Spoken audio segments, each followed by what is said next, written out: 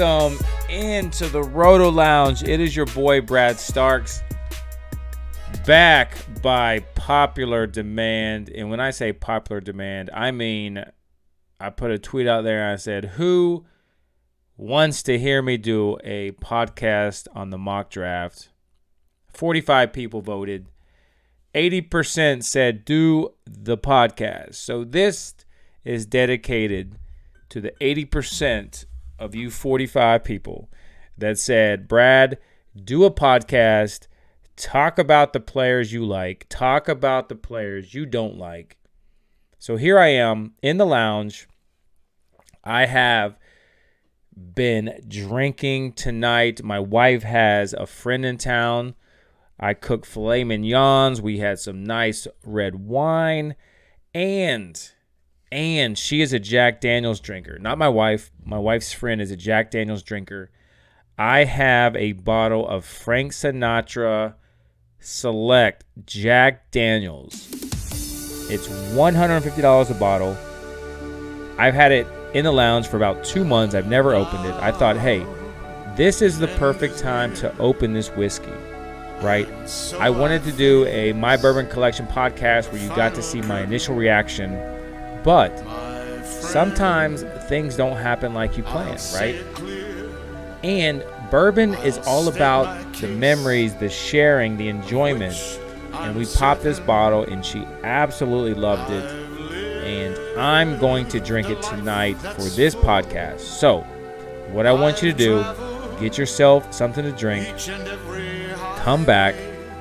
I'm going to pop this, let you know what I think about it. And we're going to talk about the players that we won this year and who we might be fading. So go get yourself a drink and get your ass back, and let's do it.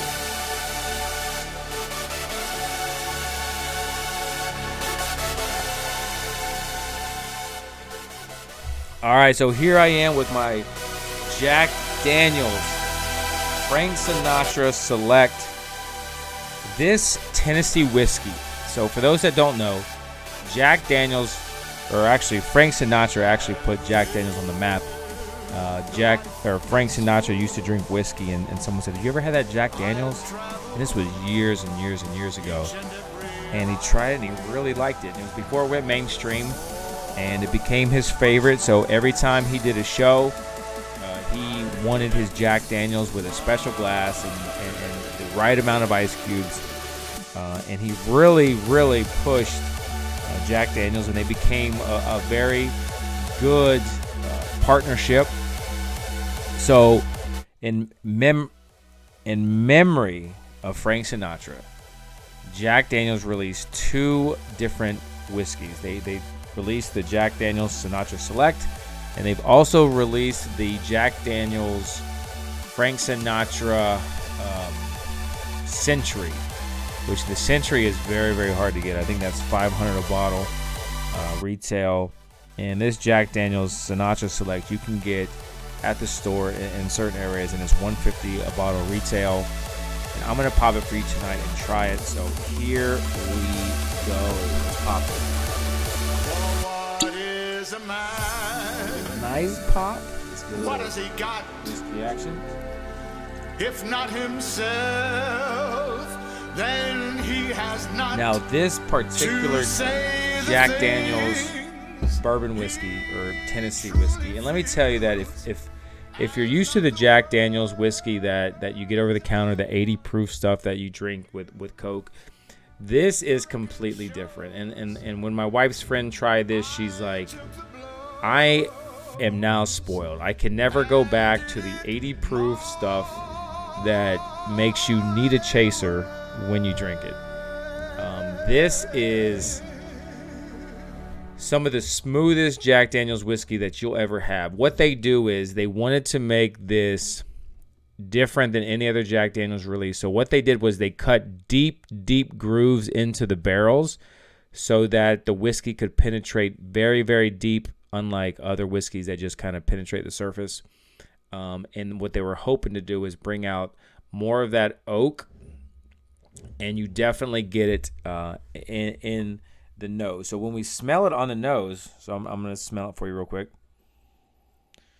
I mean, it's basically just heaven in a glass. I mean, you get that oak on the front with a sweet vanilla, but then you get a smokiness, almost like when you're smoking barbecue and you get that smokiness,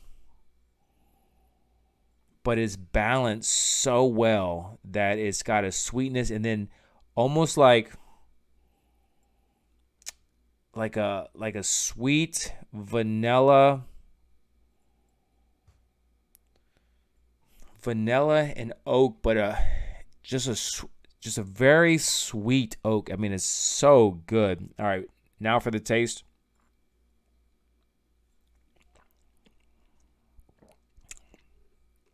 On the front, you get sweet oak, almost like you're sucking on a piece of oak wood that was dipped in like sugar syrup. It penetrates through your tongue. You get a slight peppery, and then it finishes with like a cherry, and then it's just so smooth. I mean, this is some of, and I'm probably a little biased because I got Frank Sinatra's picture on the wall in the lounge. I got his record playing behind me. So obviously I want this to be good. But this is one of my favorite bourbons that I've ever had. And if you ever go to a steakhouse and they have Jack Daniel's Frank Sinatra Select on the menu for, let's just say, I don't know, $30 a pour, I would definitely get this. You will make your dinner so much more pleasing if you have this to sip on. It just smells delicious. It tastes delicious. The price tag is pretty high at $150 a bottle. But if you're a Tennessee whiskey fan, and I become more of a Jack Daniel's fan as I started drinking the single barrels and this stuff. I mean, I'm not a big fan of the 80 proof stuff that you get at the bar with the Coke. But the single barrel stuff, it's very, very good, especially if you like whiskey and you appreciate the flavors in whiskey. You will be a fan of this Jack Daniel's. And obviously, if you're going to pay $150 for it, it's got to be some good whiskey. And this is some really, really good whiskey. But I would say that a lot of the reason I bought it is because I'm a big fan of Frank Sinatra. So that also has some meaning to it. So I very rarely would buy a $150 bottle of whiskey. So I would say for sure, if you're at a bar and you're having a great night with somebody, maybe a nice steak dinner, and you see Jack Daniel's Sinatra Select, and you can actually sip it and enjoy it over conversation, do that. You don't necessarily have to go buy a bottle, but definitely try it. It's definitely worth trying. All right, now we are going to get into the 2021 players, and I'm going to do similar to a mock draft. I'll go 1 through 12, 13 to 24, and we'll go round by round, and I'll tell you the players that I like and the players that I don't like, okay? But I know all of you out there are like, okay, who is your Robbie Anderson of this year? Last year I posted Robbie Anderson was going to be the breakout player that we wanted to target and sell high. But let me tell you why, and spoiler alert, there's no exact Robbie Anderson for 2021. Those don't come around every year. The perfect storm for Robbie Anderson, and the reason I connected the dots was even before he signed with Carolina, he decided he wanted to be a free agent. Matt Rule became the head coach in Carolina. He coached Robbie Anderson. I knew some of the background. I said, do not rule out Robbie Anderson going to Carolina because of the relationship. And I had people on Twitter saying, no, you're crazy. He'll go for the money. He signed with Carolina. All right. So I started diving in even more. Okay. So Matt Rule was the coach at Temple. Robbie Anderson was there. Robbie Anderson has like receiving records at Temple. If you go back and you watch the tape, Matt Rule used Robbie Anderson all over the field. He wasn't just a deep threat. He came to the NFL and he excelled at the deep ball because he ran like a 4.29 40. Of course, he's going to be a deep threat. The Jets didn't really know how to use him. I felt like Matt Rule was going to use him the way he used him at Temple. He was going super late in drafts. I mean, it was just obvious to me. I didn't understand how he could not finish as a top 25 wide receiver. So I was pushing him, and a lot of people laughed at me, but they didn't really dive into the details, right? A lot of people that you listen to, or a lot of the people that are on Twitter, just kind of look at surface level things. They don't really dive in. And what I try to do is I try to dive in. So if I were to say that there's a Robbie Anderson of this year, and I don't think there is an exact Robbie Anderson of this year that you're going to get super late that's going to bring you the value that he did. But if there's two players that I really like that I think can really exceed their value. And the first one is Matthew Stafford. Okay, Matthew Stafford was going high last year in fantasy drafts on Detroit. Now he is in Los Angeles, and I don't see how there's any way that Matthew Stafford doesn't have a career season and he doesn't finish top 7, top 5 in fantasy football at 6-point passing touchdown. Okay, now remember, if you're in leagues where it's 4 points touchdowns, Matthew Stafford is not going to be as valuable as a 6-point touchdown league, right? If you're in 4-point touchdown league, you want to target quarterbacks that have that rushing upside because you want to get those rushing yards. And every quarterback or every touchdown that they throw is going to be 4 points. Every touchdown that they run is going to be 6 points. Now, if Matthew Stafford is in a 4-point touchdown league, and let's just say he throws 40 touchdowns, right? That's only 160 points, all right? Versus if it was 6 points per touchdown and he threw 40, you're talking about 240 points. So there's a big difference of 6-point touchdowns and 4-point touchdowns. So when I say Matthew Stafford could finish top 5, top 7, I'm talking about 6-point touchdown leagues because he's not going to have that great rushing upside, but he is going to have that high touchdown pass upside. I mean, in Detroit, he's never surpassed 30 touchdowns in a season, but he's going to an offense where Sean McVay made Jared Goff a very relevant quarterback, right? And Jared Goff never had a deep ball. Matthew Stafford is probably one of the best improvisation quarterbacks in the NFL. When things break down, he can make plays happen. He's got Robert Woods. He's got Cooper Kupp. He's got Deshaun Jackson. He's got Van Jefferson. He's got Tyler Higbee. He's got the up-and-comer Jacob Harris. There are players. They just traded for Sony Michel. There are so much talent around Matthew Stafford. And Cam Akers, in my opinion, Cam Akers was going to take the bulk of the goal line carries, the rushing yards. I thought there was a good possibility Cam Akers could be in the top 10 in rushing yards, top 10 in touchdowns. I don't think Darrell Henderson is that player. So what that does is that creates more opportunity for Matthew Stafford. And last year, Tom Brady finished as quarterback 7 with an injured Chris Godwin, Mike Evans, Antonio Brown half the season.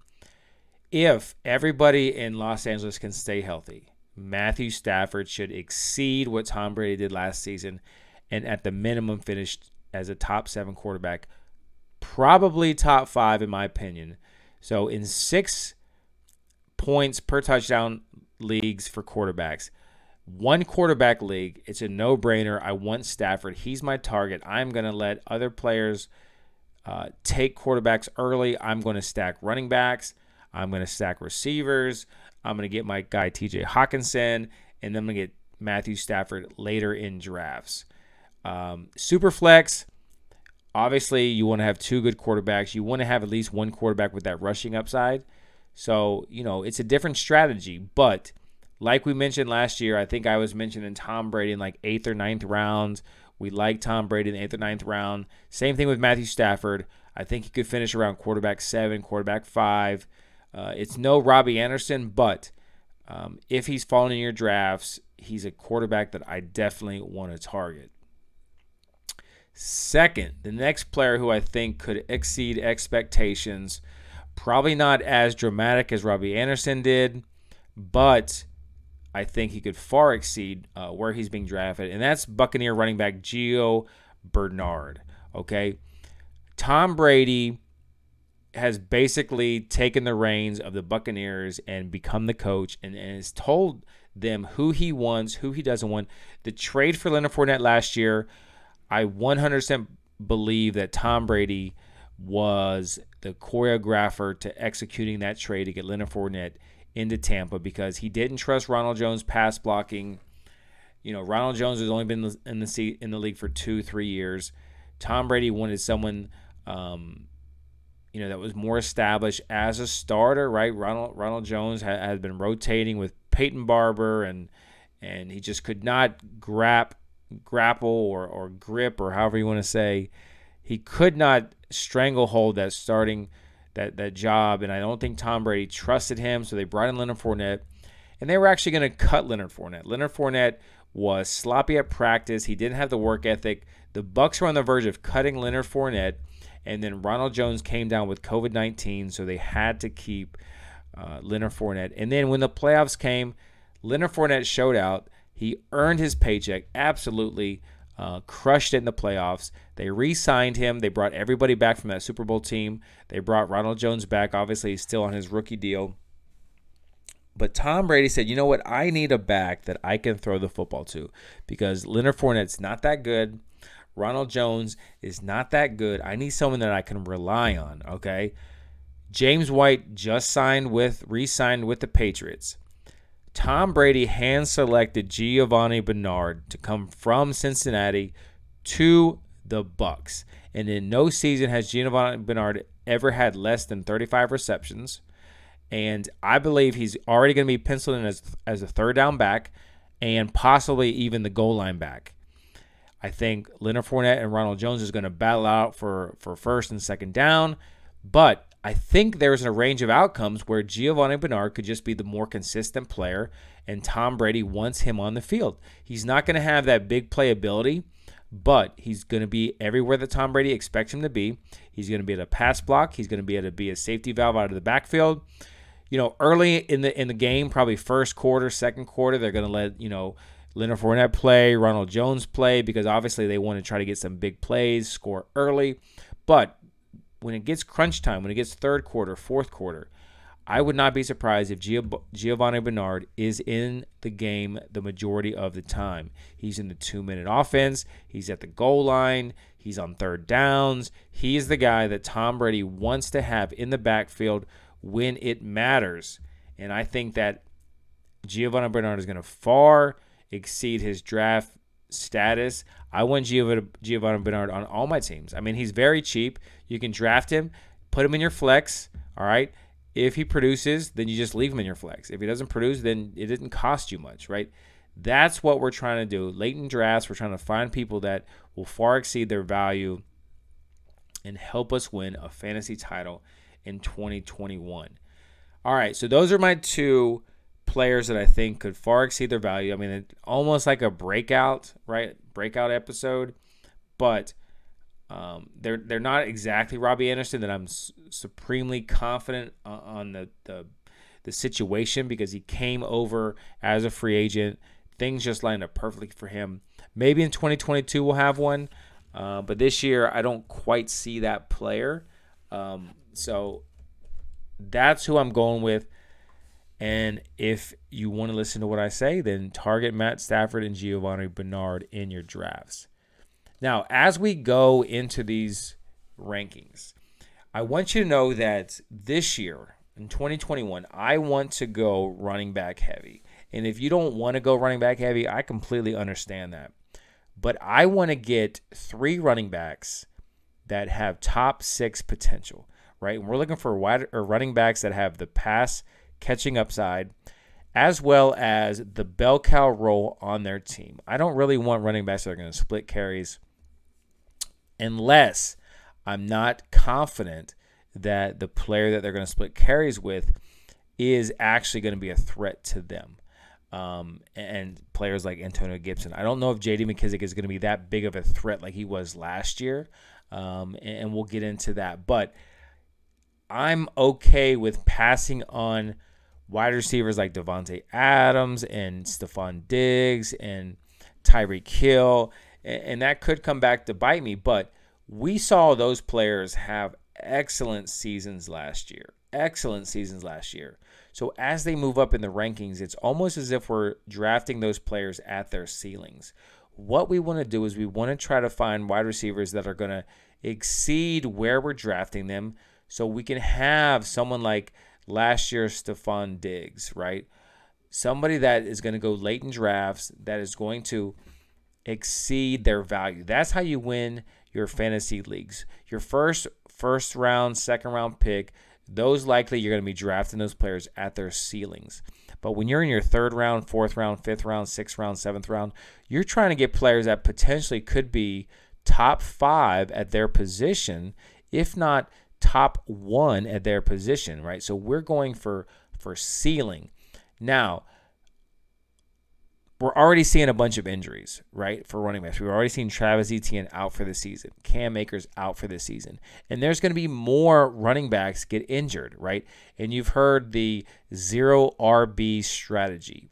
And basically, to me, that is like a lucky strategy, because you're not drafting any running back because you know running backs are going to get hurt. That's the only smart aspect of the no running back strategy, is that you know that the running backs are going to get hurt, so you have to hope you're going to draft the running back that benefits from that injury, right? So if you're going no running backs and you happen to draft Darrell Henderson and then Cam Akers gets hurt, 0 running back strategy, I told you so, right?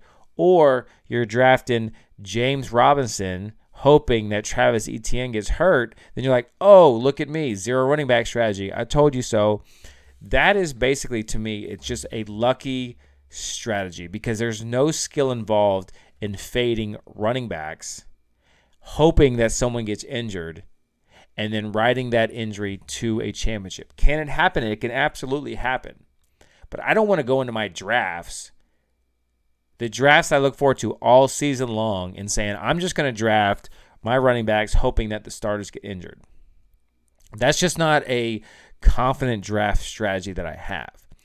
Now, with that being said, I will tell you, if we're going to go into drafts, all right, and your home league is going to be completely different than a huge tournament, right? If you're going into a tournament, it's different than your home league, because you can recover from mistakes much easier in a home league than you can in a tournament. So if you're going to go, let's just say you're in a tournament and you're going to go running backs early, right? You're going to bet that these running backs are going to stay healthy, okay? Then later in the draft, you are going to target running backs that if the running back in front of them gets injured, those players can propel you to a huge win in tournaments. So players like, if you don't take Dalvin Cook, right, later in drafts, you take Madison in case something happens to Cook. If you don't take Chubb and you take Kareem Hunt, you're betting that something could happen to Hunt, right? Players like Jerick McKinnon in Kansas City, if Clyde Edwards goes down, there's all type of running backs that you can take the handcuffs to, that if something happens to them, that could propel you to a championship. Like in a home league, I'm not going to take Tony Pollard, right? I don't care about Tony Pollard in a home league, because that doesn't matter to me, because I can find players up the waiver wire, or my draft is good enough that I'm fine without Tony Pollard. However, if you're in a huge tournament and you go running backs and you don't have Zeke, and later in drafts you take a player like Tony Pollard, because if something happens to Zeke, then Tony Pollard becomes a league winner, and you can pair him with the studs that you already drafted early in the drafts. So you have to have the different strategies. You don't want to go in your home league and draft Zeke Elliott and then handcuff him with Tony Pollard. That doesn't matter, right? You'd be better off taking a shot at a different player than Pollard and hope that player goes off than, ensuring that Zeke Elliott is covered if he gets hurt. Because you're going to be able to recover in your home league. Now, if you're taking Zeke Elliott in a tournament, you also don't want to take Tony Pollard because you're basically wasting a pick to ensure that Zeke Elliott in that Dallas backfield is covered. What you want to do in a big tournament is you want to take Zeke Elliott, and you're betting, if you're taking Zeke Elliott early, you're betting that he's going to stay healthy all season. So then later in drafts, instead of taking Tony Pollard, you're taking guys like Jerick McKinnon or other running backups, Madison, A.J. Dillon, players that if the starter in front of them gets injured, you have a league winner on your hands. All right, you're not going to handcuff in a tournament. You're not going to handcuff in your neighborhood league. You're going to go for best players available. If something happens to the starter, you're going to be ready to capitalize on that. Does that make sense? All right. Cheers.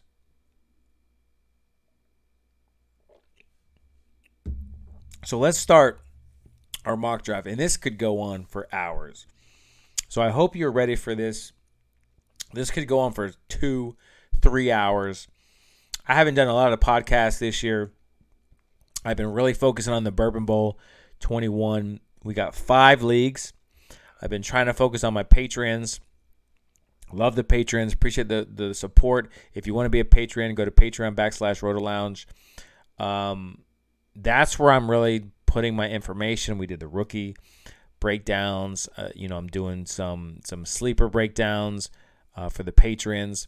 So I haven't done a lot of podcasts this year, so I might as well do a 3-hour podcast and tell you my thoughts on the season.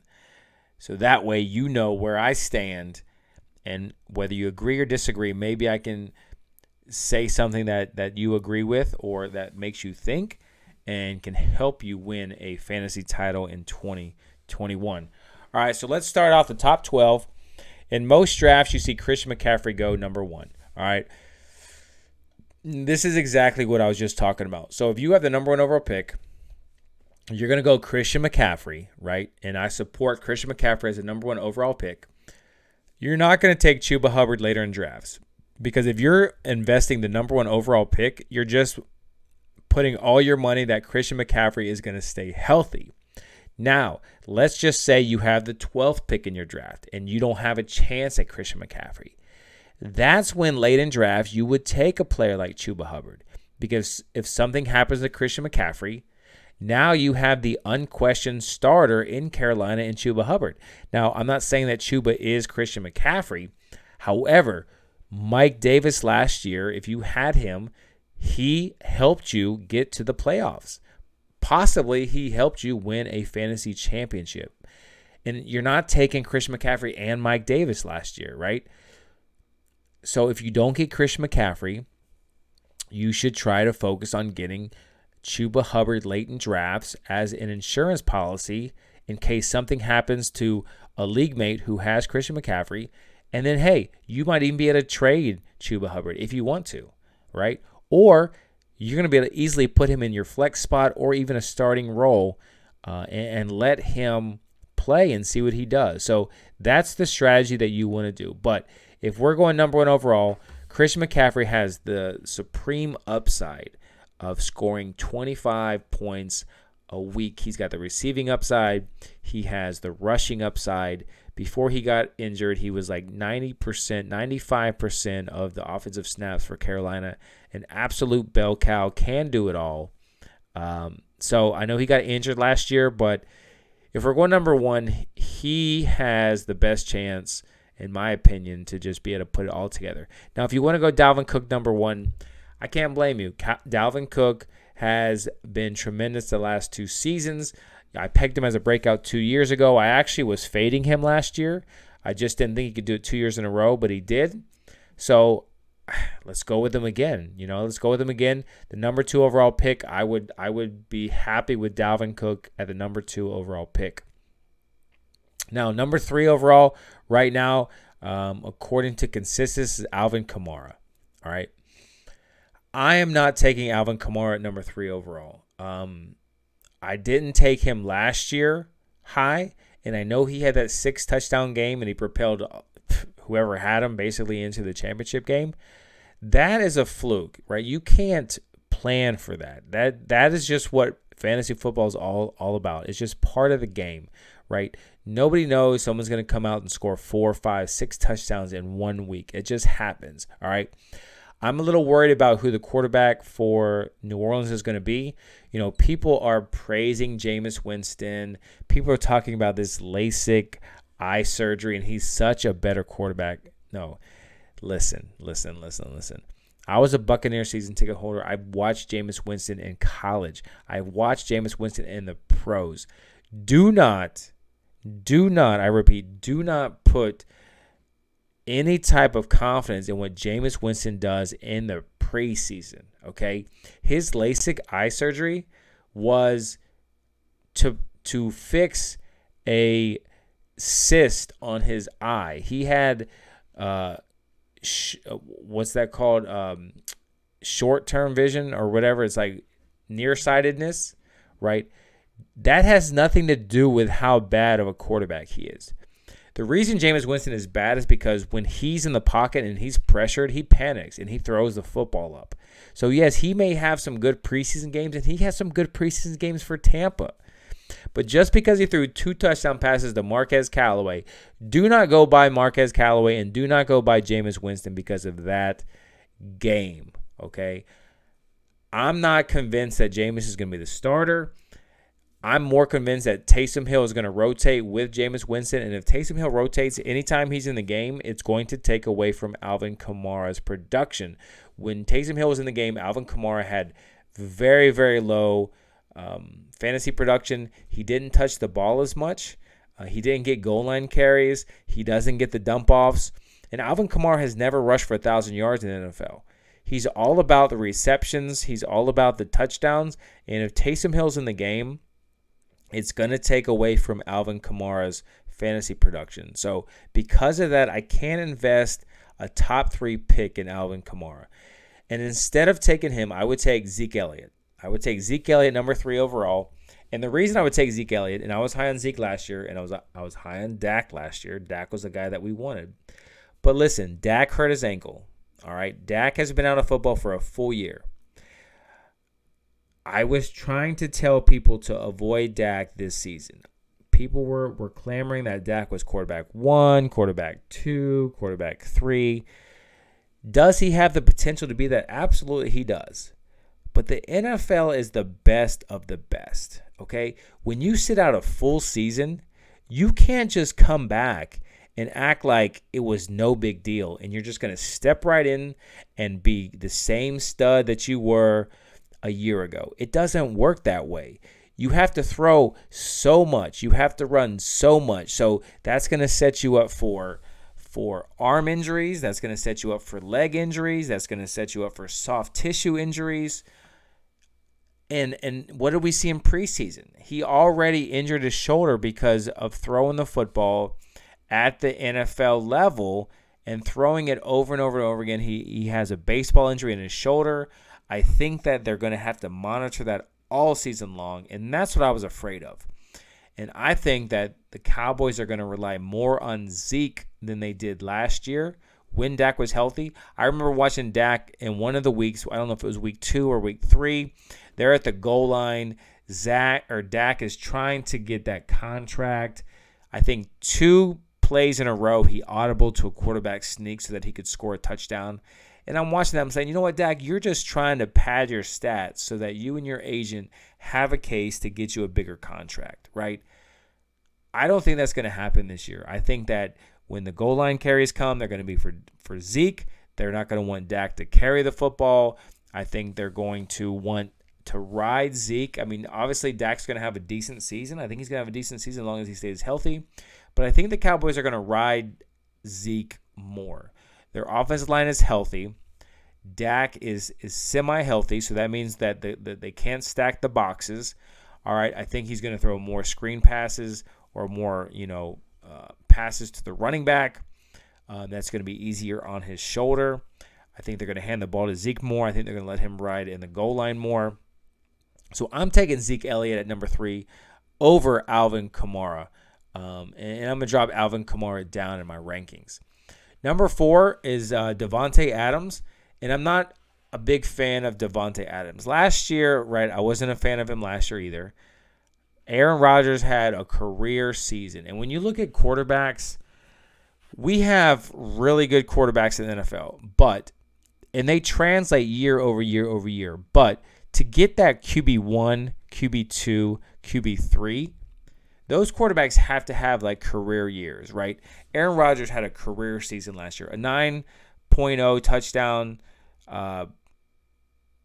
passing rate. He's not going to repeat that. Josh Allen, career season, right? Before that, Lamar Jackson, career season. Patrick Mahomes, career season. These quarterbacks are good, and they're going to translate year over year. But the top quarterbacks in 2021 are going to be quarterbacks that have career seasons, right? I don't know who that's going to be, but I don't think it's going to be Aaron Rodgers again. I don't think it's going to be Josh Allen again, right? I do suspect that it possibly could be Kyler Murray this year, but you have to try to plan for the future and not just go off the past. So I don't think that Aaron Rodgers is going to have that type of season again. And I think in Davante Adams' career, he's only had 2 seasons of 1,000 yards, right?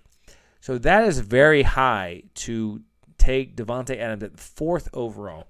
And let me tell you, I want to go running back this year. I want to go running back heavy. And I want to take players that I think can be in the top 6. And I'm going to take wide receivers later in the draft. So I'm going to pass on Davante Adams. I'd rather have Zeke Elliott, right? I'd rather have Alvin Kamara than Davante Adams. And next is Derrick Henry, right? Derrick Henry last year rushed for 2,000 yards. He still, I think, finished around running back 5. I don't even know how you get better than that. So I can't imagine that he's going to do much better than running back 5. So if we're drafting him at 5 or 6, we're basically drafting him at his ceiling.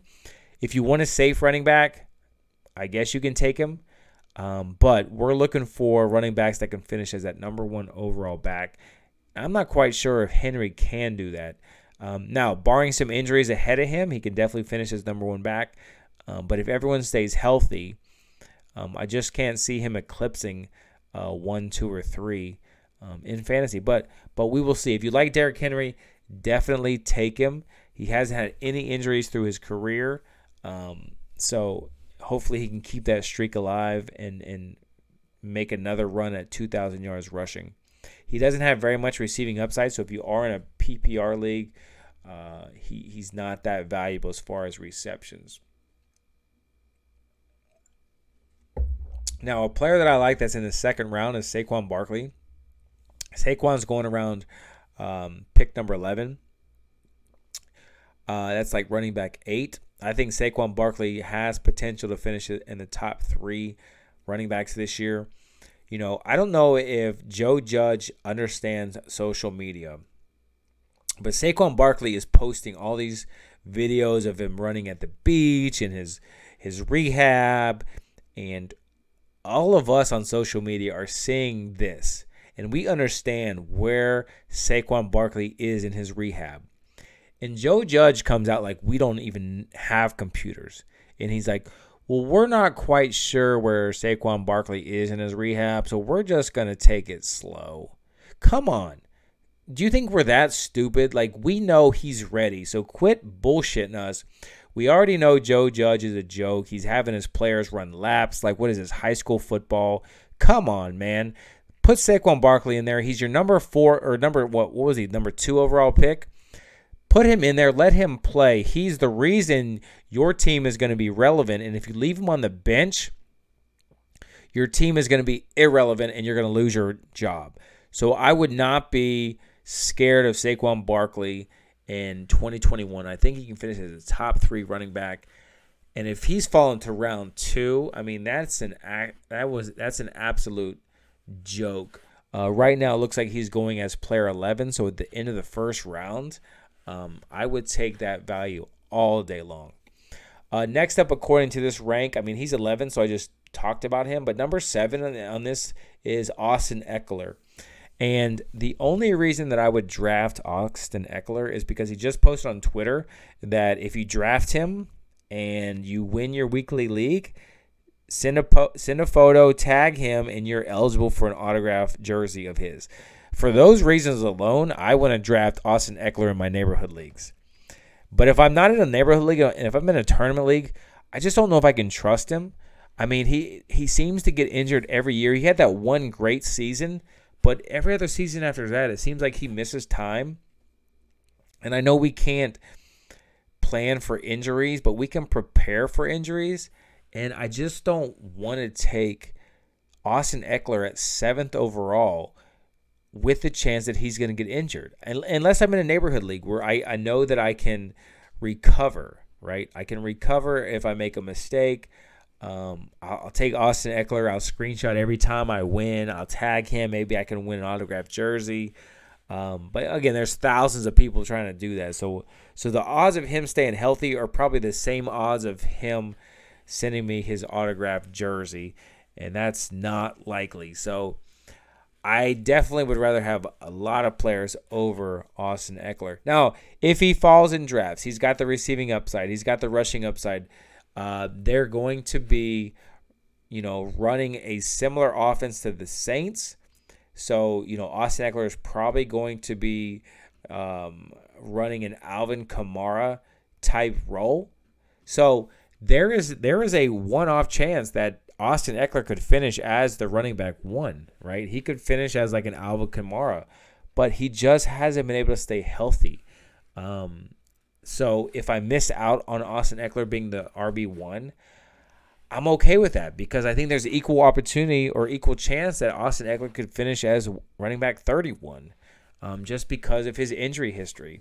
So if you like Austin Eckler, take him. The Chargers are going to have a really good offense, and if he can stay healthy, he's going to produce very well. I'm just concerned that, he might miss time, and players like Joshua Kelly or Roundtree could, fill in for him and take some of those fantasy points. So I'm passing on Eckler because there's other running backs that I'd rather have this early, and especially I'd like to have Saquon over Austin Eckler. Next up is Aaron Jones at number 8. Aaron Jones, I talked about this on Twitter. Aaron Jones has been injured throughout his entire career, starting in college. I think as a freshman, he missed 2 or 3 games. As a sophomore, I think he didn't miss any games. As a junior, he played 2 games. He injured his ankle, I believe. He was out for the entire season. Came back as a senior, played every game. That is what created a little bit of draft capital. I believe that he fell in the NFL draft because of injury concerns. He came in the NFL. His rookie season, he hurt his ankle. He sprained his MCL, missed a few games, came back, sprained the MCL again, I believe. They took him out for the season. Came back the next year. He wasn't hyped because of that injury history. Broke out. Finished as, I think, the top 5 RB, I think it was.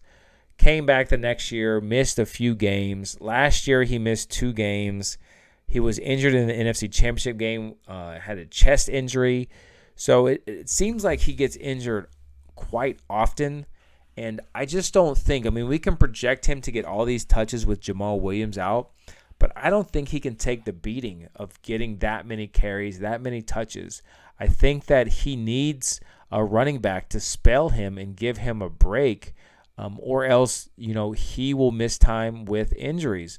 So because of that, I'm going to pass on Aaron Jones, okay?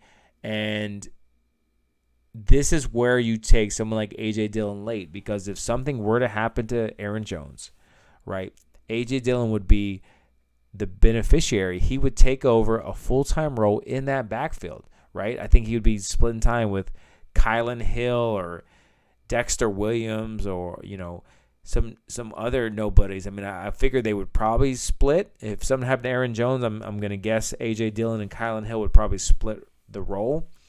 But even if Aaron Jones does stay healthy, I think A.J. Dillon is going to have some type of role in that offense.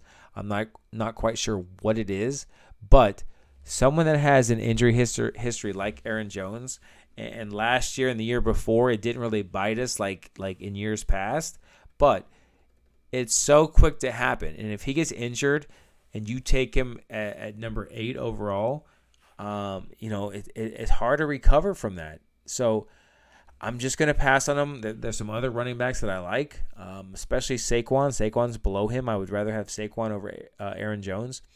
I'd rather have Najee Harris over Aaron Jones. I'd probably even rather have Antonio Gibson over Aaron Jones. So I'm going to skip Aaron Jones, let my league mates take him, and focus on some other running backs later. Next up, wide receiver Tyreek Hill. I think Tyreek Hill is a stud in that offense. But again, I want to go running back heavy to start the draft because I don't think there's very many of them that can finish, top 6. But I think that they're spread out to where we can get 2 or 3 running backs that can finish top 6. So I'm going to pass on Tyreek Hill, let my league mates take him. I'm going to pass on Stephon Diggs. I'm going to let my league mates take him. I'm going to pass on DeAndre Hopkins. I'm going to let my league mates take him because I'm going running backs. I'm going to go Saquon Barkley before them. I'm going to go Zeke Elliott before them. So I'm going to pass on those running backs or on those wide receivers because I want to go running back heavy. Now, 13th overall is Calvin Ridley. And the new coach in Atlanta is not showing anybody his hand and what that offense is going to look like. And let me tell you something. People want to talk about the splits with Calvin Ridley, with Julio in the lineup, without Julio in the lineup. Okay? And Calvin Ridley did this without Julio. But let me tell you something. When these defensive coordinators start coming up with game plans, all right, sometimes it's a week, sometimes it's 2 weeks in advance, right? They start putting the blueprint down. How are we going to stop this team? Regardless whether Julio Jones was healthy or injured, defensive coordinators had to prepare like Julio Jones was going to play. They had to come up with a game plan if Julio was going to play. Now, if Julio was a scratch and Julio didn't play, yes, they can change the game plan the day of the game. However, they've spent week or 2 weeks, depending if it was a bye week or not, planning on as if Julio Jones was going to play and planning on as if Calvin Ridley was going to play. So if a player is out, yes, it seems like on paper that's beneficial, but their game plan doesn't always replicate that. So even though Julio Jones was injured, defensive coordinators had to plan that he was going to play because, again, you don't know if it's smoke screens. You don't know if he's really injured. You don't know what these coaches are trying to play this game of chess. Now, with that being said, Julio Jones is gone. So there's no chess to be played. Defensive coordinators know Julio Jones is gone. Calvin Ridley is the number 1 wide receiver, and Kyle Pitts is the other offensive threat. All right. I'm just some guy drinking whiskey in my basement talking fantasy football, but if I was a defensive coordinator, you better damn bet that I am putting my best cornerback on Calvin Ridley. I am shadowing him with a safety. I am putting my best cornerback on Kyle Pitts, shadowing him with a linebacker. I'm going to have a cornerback blitz Matt Ryan on every passing down. And I'm going to have my other linebacker shadow Mike Davis, who's not even a fucking threat to run the football. Mike Davis. Seriously? To me, I think Atlanta's offense is going to be the easiest offense to shut down this year. And I don't know if the coach, I think is Nick Sirianni, I don't know if he realizes this or not, and maybe that's why he doesn't want to show any of his offense. Because all you got to do is shut down Calvin Ridley, and you basically shut down the offense, right? Put some pressure on Matt Ryan. He's older. He's not He's not mobile. Cornerback blitz him. Double team Kyle Pitts. Shadow Calvin Ridley. Right? They're going to have some plays here and there, but don't let them beat you. And I think with all this being said, this is very long-winded. And I've drunk a lot of whiskey. And I've drunk some wine. So if you're already tuned out, I'm not mad at you.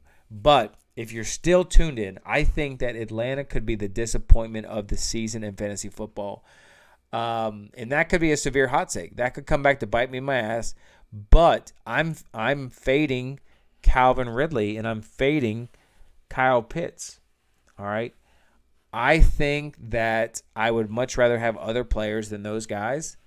And I'm fading Calvin Ridley at the 13th overall pick because I'm just not convinced that if defensive coordinators try to focus on stopping him, that he can beat them. He's no Julio Jones. He's no Calvin Johnson.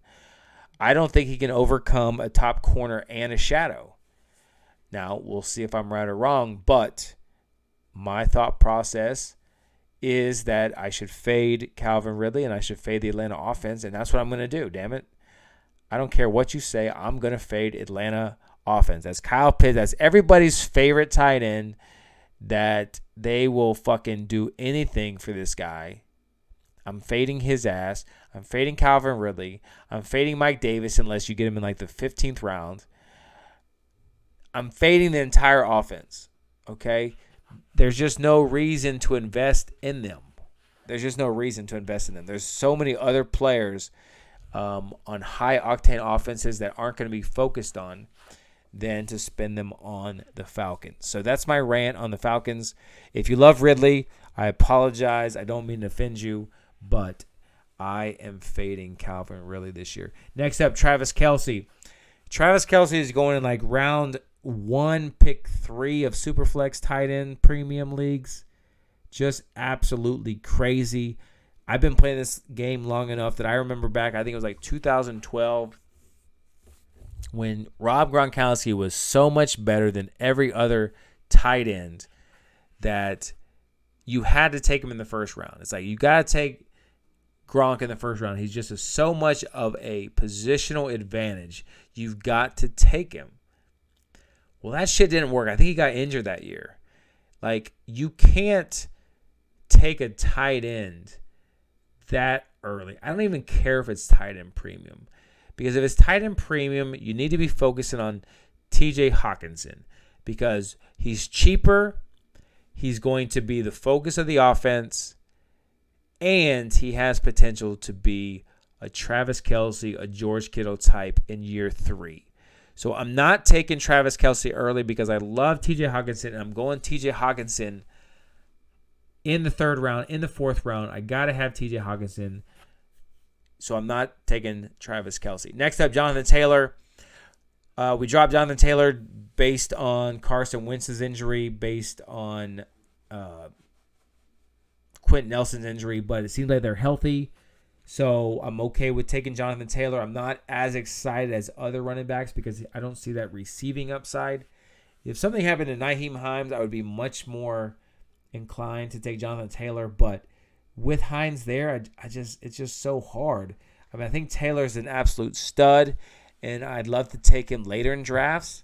I think last year we were getting him in round 3 or round 4. This year you got to take him, beginning of round 2.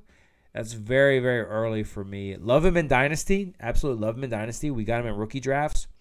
But when you're talking about redraft, seasonal leagues, it's hard to invest a second-round pick in him when he might be sharing that receiving upside with Nyheim Hines. Next up, Nick Chubb. Love Nick Chubb. I think he got a really, really, really good season. But, he's not a receiver out of the backfield. Kareem Hunt is there. But they love to run the football. They're going to lean on him. He's always a candidate to hit 2,000 yards rushing. He could supplant Derrick Henry as the best running back with little to no receiving upside. So I do like Nick Chubb, but there's other running backs that I like better. So if you like Chubb, take him. But I like guys like Najee better. I like guys like Antonio Gibson better, just because they have that receiving upside. I think they're going to be focal points of their offense, and they can catch. And one catch is 10 yards from Nick Chubb. So even if Najee Harris gets one catch for 1 yard, that Nick Chubb needs to get one carry for 10 yards to equal that. So you like to go with those running backs with the receiving upside, especially in PPR formats. If it's non-PPR, then yes, absolutely. Nick Chubb goes up in the rankings if it's non-PPR because he's a running machine and receptions don't matter. So if it's a non-PPR standard league, Nick Chubb is much more valuable than players like Najee or Antonio Gibson because he's going to get the bulk of the carries. And Cleveland, I believe, has one of the best offensive lines in the NFL, and they're going to be run heavy. He's going to get plenty of opportunities. And again, he could push for 2,000 yards if he stays healthy. He's that good. All right, next up, number 17. All right, we're in round 2 now. Obviously, we were in round 2 once we hit pick 13, which was Calvin Ridley. Justin Jefferson. If you listen to me, that we love Justin Jefferson. We love him. Last year, we said he could end up being Kirk Cousins' favorite target. Obviously, we saw him break out. He always has a chip on his shoulder. He came out in the offseason and said, you know what? You didn't even give me Rookie of the Year. I'm going to show you why you made a mistake. He hurt his shoulder, but he's back already. Justin Jefferson is going to ball out. So if you have a chance to take him, take him. He's fun to watch, right? He's going to score. He's going to dance. He's going to do the gritty, right? He's going to be a fun player to root for. So fantasy football is all about having fun. So get yourself some Justin Jefferson. You won't regret it. All right, next up, DK Metcalf. Last year, my mock draft, I said I wasn't sold on DK Metcalf, but if he did it for 2 years in a row, I would change my tune. And boy, have I changed my tune. He's 3 years into the league. He's gotten better every single season. I was a doubter, but you can't have a position where you can't accept that you're wrong, right? Sometimes we're wrong. I didn't think that he was going to be an NFL player. He had a very mediocre college career. He was injured. He came into the pros. He's dominated. His size, his speed. He has questionable hands. He has questionable route running ability, but he's fucking big and he's fucking fast. Right, and that's what matters because Russell Wilson is going to get him the football, and he's going to outrun people, and he's going to outjump people, and he's going to outmaneuver people, and he's going to outstrengthen people. DK Metcalf, this might be a hot take. DK Metcalf could far exceed where he's going at wide receiver 7. I mean, DK Metcalf could push for wide receiver 1. I mean, I think he has that type of skill set in that type of offense. Now, if he was on someone like Cleveland or, Detroit, right, he would not push for that. But the fact that the offensive coordinator for Seattle now is from the Rams, they're installing a quick, hurry-up offense. I think Russ is going to pass a lot more this year. I think DK Metcalf is going to get the ball a lot more. So in this scenario, opportunity is king. Volume is king. And I think DK Metcalf could get enough volume to where he could definitely challenge for a top 5 wide receiver, right? So I made a tweet. Go ahead and take your Devontae Adams, take your Tyreek Hills, take your Stephon Diggs, take your DeAndre Hopkins and your Calvin Ridleys. Give me Justin Jefferson. Give me DK Metcalf. Give me Terry McLaurin. Give me Jerry Jeudy. Give me some of these young receivers that are going to eventually take over and be the dogs that we draft every season. The torch is going to be handed over. These guys, these Justin Jefferson, DK Metcalfs, these guys are going to ball out this season. And they're going later in draft. So if we're going running back, okay? I don't know if we can get Jefferson in the round 3. I don't know if we can get DK Metcalf in round 3. Likely we can't. We might be able to get Terry McLaurin in round 3. But if you want to go running back first, and then you want to go a receiver like Jefferson or Metcalf, and then a running back in round 3, that is just an equal successful strategy in my opinion. Because I think Jefferson and Metcalf, I think, could be two of the top wide receivers in the league in 2021. We could be talking about them next year as the 1 and 2 or top 3, 4, 5 wide receivers in the NFL after this season. Next up, Darren Waller. Last year I was said, you know what, Darren Waller, he was good, but they drafted Ruggs, and they had Tyrell Williams, and they had Hunter Renfrow, and they had Brian Edwards, and Lynn Bowden, and boy was I wrong, because Darren Waller just completely balled out. A lot of people are on Darren Waller this year. I mean, I don't know how I can tell you not to be on Darren Waller this year. The only reason that I am not on Darren Waller this year is because I love TJ Hockenson. And I am putting all my eggs in the TJ Hockenson basket. And I'm planning to get him in like round 4. I'm taking him around 4 because I have to have him. And that's the only reason that I'm passing on Darren Waller. So I'm going running back, or receiver, and tight end. I posted on Twitter, if I had a dream scenario, it would be running back,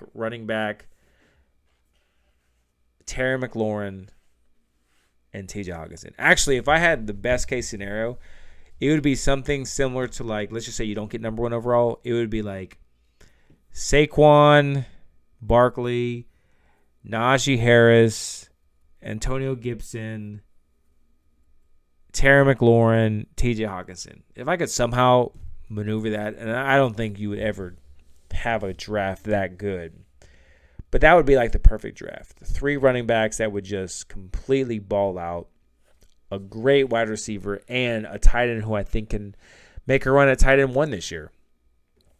And we're going to draft him late and get that value to help us win that championship. All right, next up, Antonio Gibson. I think Antonio Gibson could, I don't know if he's ready to be a league winner this year, but I think he could definitely challenge for a top 8 finish. I think that Rivera setting him up for a Christian McCaffrey type role. He just has to improve on his pass blocking. We know that he can catch the football, so he's got to improve his pass blocking so he can get on third down. Last year, J.D. McKissic had over 100 targets. J.D. McKissic, the same guy that Seattle cut, had 100 targets for the Redskins. He didn't all of a sudden just become good, right? There was an opportunity there for him that I think Antonio Gibson can capitalize on this year in his second year and take some of those receptions and some of those targets from J.D. McKissic. If Antonio Gibson becomes a 60, 70, 80 target running back, as well as the first and second down ball carrier, as well as the goal line back, you're talking about a top 5, top 8, top 10 running back. And he's going at running back 11. So you're already getting value. If you take him at 11, he could possibly be, and I don't think I don't think he will this year. I don't think he'll finish as running back 1 this year. I think that's in his range of outcomes in future seasons. But I think he definitely could challenge for like a top 5, top 6 type running back because he's got that receiving upside. He's got the rushing ability. And that's something that I want to take, in round 3, if he falls to round 3. Now, looks like he's going at the end of round 2, so you have to make a decision if you wanted to take him there or not. But I do like him. Next is A.J. Brown. I think there's a scenario where A.J. Brown and Ryan Tannehill have a great season together. Julio Jones is there. They lost Jonnu Smith. But there's other receivers I like, and I want to target running backs early, so I'm going to pass on A.J. Brown this early in drafts. Keenan Allen, I think Keenan Allen could have a really good season with Justin Herbert, but I think we should target the teammate, Mike Williams, later in drafts because he's cheaper And he could also produce well if the Chargers have a really high-octane offense. So we're going to pass on Keenan this early and take Mike Williams late, just so we can have a piece of that Chargers offense. Next up is Joe Mixon. Giovanni Bernard is gone. Joe Mixon is the bell cow. Chris Evans played some preseason. He missed some pass blocks, ran the wrong route. So I don't think that he's ready to have a significant role in the NFL. So I think Joe Mixon is the bell cow in Cincinnati. I think he's going to have the receiving upside. The only thing that's holding him back is injuries. If Joe Mixon did not have an injury this year, Joe Mixon could absolutely be a top 5 running back. There's no question about it. He has the absolute upside to be that player. He just can't put it together because of injuries. And last year, Zach Taylor was trying to be cute and creative, and he brought Giovanni Bernard in at the goal lines. I'm like, what the hell are you doing? Like, why are you even doing this? So I don't know why he was trying to be cute, but this year he has no choice but to give Joe Mixon the football. And I love Joe Mixon this year. I loved him last year, and he struggled for a little bit. He had the one game against Jacksonville where I think he had 200 yards, 2 or 3 touchdowns. Really showed what he could do if once they gave him the football. Once Zach Taylor stopped being fucking cute and gave him the football, he absolutely dominated. Yes, I know it was Jacksonville's defense, but he can do half of that against any other defense, and that's still 100 yards and a touchdown if they give him the football. And I think he can have a great season, barring injury and lack of competition for the ball. Next up is Allen Robinson at 24. People like Allen Robinson. I mean, he's steady Eddie. He's consistent, but the Bears have already announced Andy Dalton's the starter. I'm not sure what they're thinking. Justin Fields clearly, in my opinion, is a better quarterback, a better athlete than Andy Dalton. Maybe he's not ready for the NFL, but I'm gonna pass on Allen Robinson. I mean, again, and really the only reason I'm passing on him is because I'm just focused on getting running backs early. I want running backs. I want top 6 running backs, right? We're talking about players like Saquon Barkley and Antonio Gibson and Joe Mixon, and we'll get into other running backs that I want over Allen Robinson because I think I can get receivers later that can give me similar production than Allen Robinson. I just don't think with Andy Dalton as his quarterback that Allen Robinson can finish as like the wide receiver 1. Like, I just don't see that range of outcomes. Now, if Allen Robinson played for Patrick Mahomes or Aaron Rodgers, it would be a different story because I think he has a range of outcomes to finish as like a 1, 2, or 3 wide receiver. But why am I taking him at wide receiver 10 when I really don't see much higher upside than that? Right? I would rather take a player later like a Mike Williams who could finish as a top 20 wide receiver, right? And I can get him freaking 8 rounds later, and I can go ahead and get a stud running back in this round. So I'm passing on Allen Robinson because of that. Next, Patrick Mahomes. We're passing on Patrick Mahomes. We don't take quarterbacks this early. I talked about it. Right, Patrick Mahomes is a great quarterback, and he's going to be consistently a top 10 NFL quarterback. But I believe that if you go back, the top 2 quarterbacks never repeat year over year, and very rarely does number 3 repeat year over year.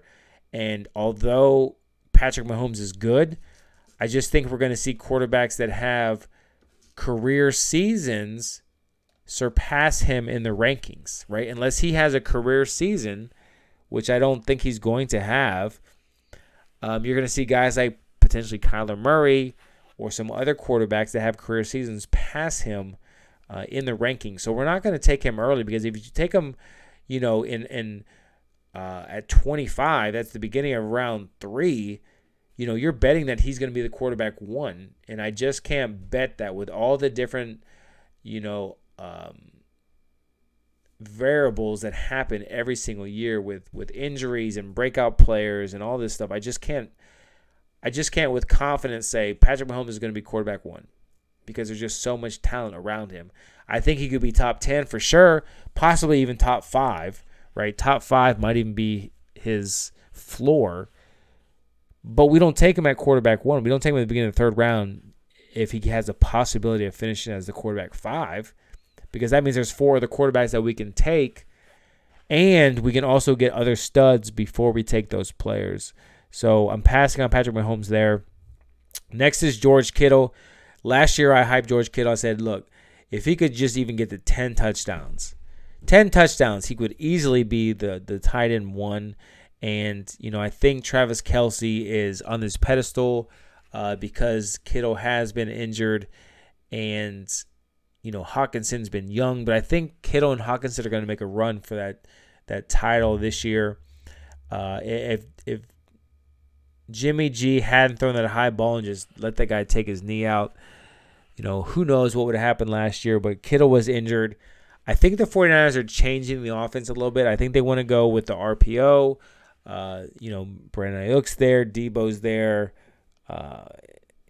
Kittle's there.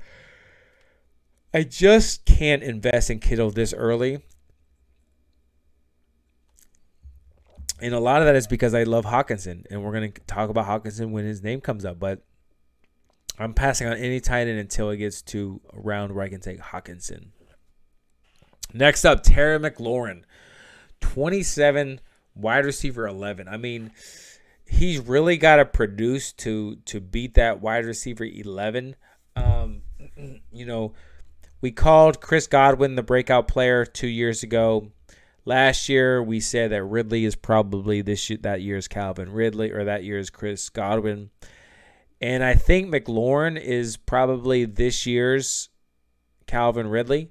I think now that he's got a quarterback and Ryan Fitzmagic, I think McLaurin's going to have a really, really good season. I mean, wide receiver 11, though. I mean, we gotta hope that he can finish as at least 10, 9, or 8. But again, I don't know what's going to happen in that offense. As much as I love McLaurin, when I'm sitting here staring at Terry McLaurin, wide receiver 11, I just think about what happens if Fitzpatrick is hurt and Heineke's in there, and they got Adam Humphries, and they got Antonio Gibson, and they got Diami, and they got Curtis Samuel, they got Logan Thomas. So many targets that everything has to go right for McLaurin to reach that ceiling. So if for some reason McLaurin is going in round 2, I have to pass. If he's going in round 3, I'm going to consider him. But the way this works, below him is Clyde Edwards-Helaire, which I'm passing on. I just don't think that he can sustain it for a full season. And I'd let my league mates take Clyde Edwards, and I'm going to take Jerick McKinnon late. Right? That's how you win your leagues. You go after a running back with supreme upside, that if something happens to the starter, you have the backup. And I think McKinnon could be that. Also, if you think this is the year for Darwin Thompson, you can, put a flyer on him. And those guys are basically free. So we're going to skip on Clyde Edwards, and we're going to, try to get the next back in case something happens to Clyde Edwards and he just doesn't pan out. Next up is Najee Harris. I absolutely love Najee Harris this year. Look, I know he's a rookie. I know he's an older rookie. I know Pittsburgh doesn't have that good of an offensive line. But the fact is, they spent a first-round draft pick on him, and they're going to ride his ass every game. I would imagine at least 20 carries is his floor. 20 carries is his floor and probably 5 targets. So you're looking at 25 possible touches a game for Najee Harris. I think he could easily be a top 12 running back. Right now he's going as running back 14. So I think we can get at least some value there in projecting him to be a top 12 back. And I would definitely take him over Clyde Edwards. I like him. I like Mixon. I like Antonio Gibson. I like Taylor. I like Barkley. I mean, these are the running backs that I want to target early in drafts because I think they can all be potential top six running backs that we can get in the top 3 rounds. If I could somehow have a draft where I had Barkley and either Gibson or Mixon, and then finish with Najee Harris in round 3, I would be absolutely ecstatic with that start. But 2 is my starting running backs, 1 is my flex, especially if we're talking about PPR. I mean, I think those are all going to be bell cows of their offense. And then we can find plenty of receivers later in drafts that we don't need to spend it on the Devontae Adams and the Tyreek Hills. Yeah, they're going to have some really, really good games, but I want those bell cows that every week I can say, all right, I know this guy is going to be the focal point of the offense. He's going to get the ball. He's going to get receptions. He's going to get goal line carries. That's what I want. I'm not trying to go zero running back. I'm not trying to do that. I'm trying to go hero running back and just stack my running backs and then just get receivers later. Next up, pick 30. We're still in round 3. Pick 30 is CeeDee Lamb. CeeDee Lamb has shown a lot of promise in preseason. And I think from what I've heard or read that CeeDee's going to go to the outside. They're going to put Michael Gallup in the slot. And Amari Cooper is going to be on the outside. Now, it's interesting to see CeeDee Lamb is going over Amari Cooper. And I think probably based on either Hard Knocks or preseason stats. But I will tell you, CeeDee Lamb has looked terrific from what I've seen. So I will definitely not bash a CeeDee Lamb pick here because there is a chance he could be that guy this year. But again, I mentioned earlier that I don't think that Dak is going to be the guy that everyone thinks he is. I don't think he's going to have that huge passing season. So if I'm going with a Cowboy, I'm taking Zeke early, and I'm avoiding all Cowboys other than Zeke and just betting that it's a run-oriented offense this year versus instead of the pass, right? And let Dak, get his legs underneath him, let his shoulder get healthy, and I'm going to bet that they're going to ride Zeke. So if I'm not going Zeke and I'm going other running backs and you want to bet on the Dallas passing offense, Amari Cooper or CeeDee Lamb is the way to go. Right now, CeeDee's going at wide receiver 12 in this, so I mean that's pretty freaking high, wide receiver 12. So I'm fine passing there. If he gets there, those that have CeeDee in Dynasty will be taking victory laps, and that's fine. Dude, he's looks so good, so I'm okay with that. But I'm just gonna, in my personal opinion, I'm just gonna pass on CeeDee Lamb. Next up, Robert Woods. I talked about Matthew Stafford possibly being a top 5, top 7 quarterback. And what that means is Robert Woods and Cooper Kupp are going to be top wide receivers because he's got to throw the football to somebody. And if you look at the past few years, there's been several instances where a quarterback has had 2 wide receivers in the top 12, right? We saw Matt Ryan had Julio and Ridley. We saw Kirk Cousins had Thielen and Diggs. We also saw Cousin have Thielen and Jefferson. We saw Big Ben with Juju and Antonio Brown. We've seen these quarterbacks produce 2 wide receivers in the top 12, especially quarterbacks with no rushing upside, right? You talk about Kirk Cousins, you talk about Big Ben Roethlisberger.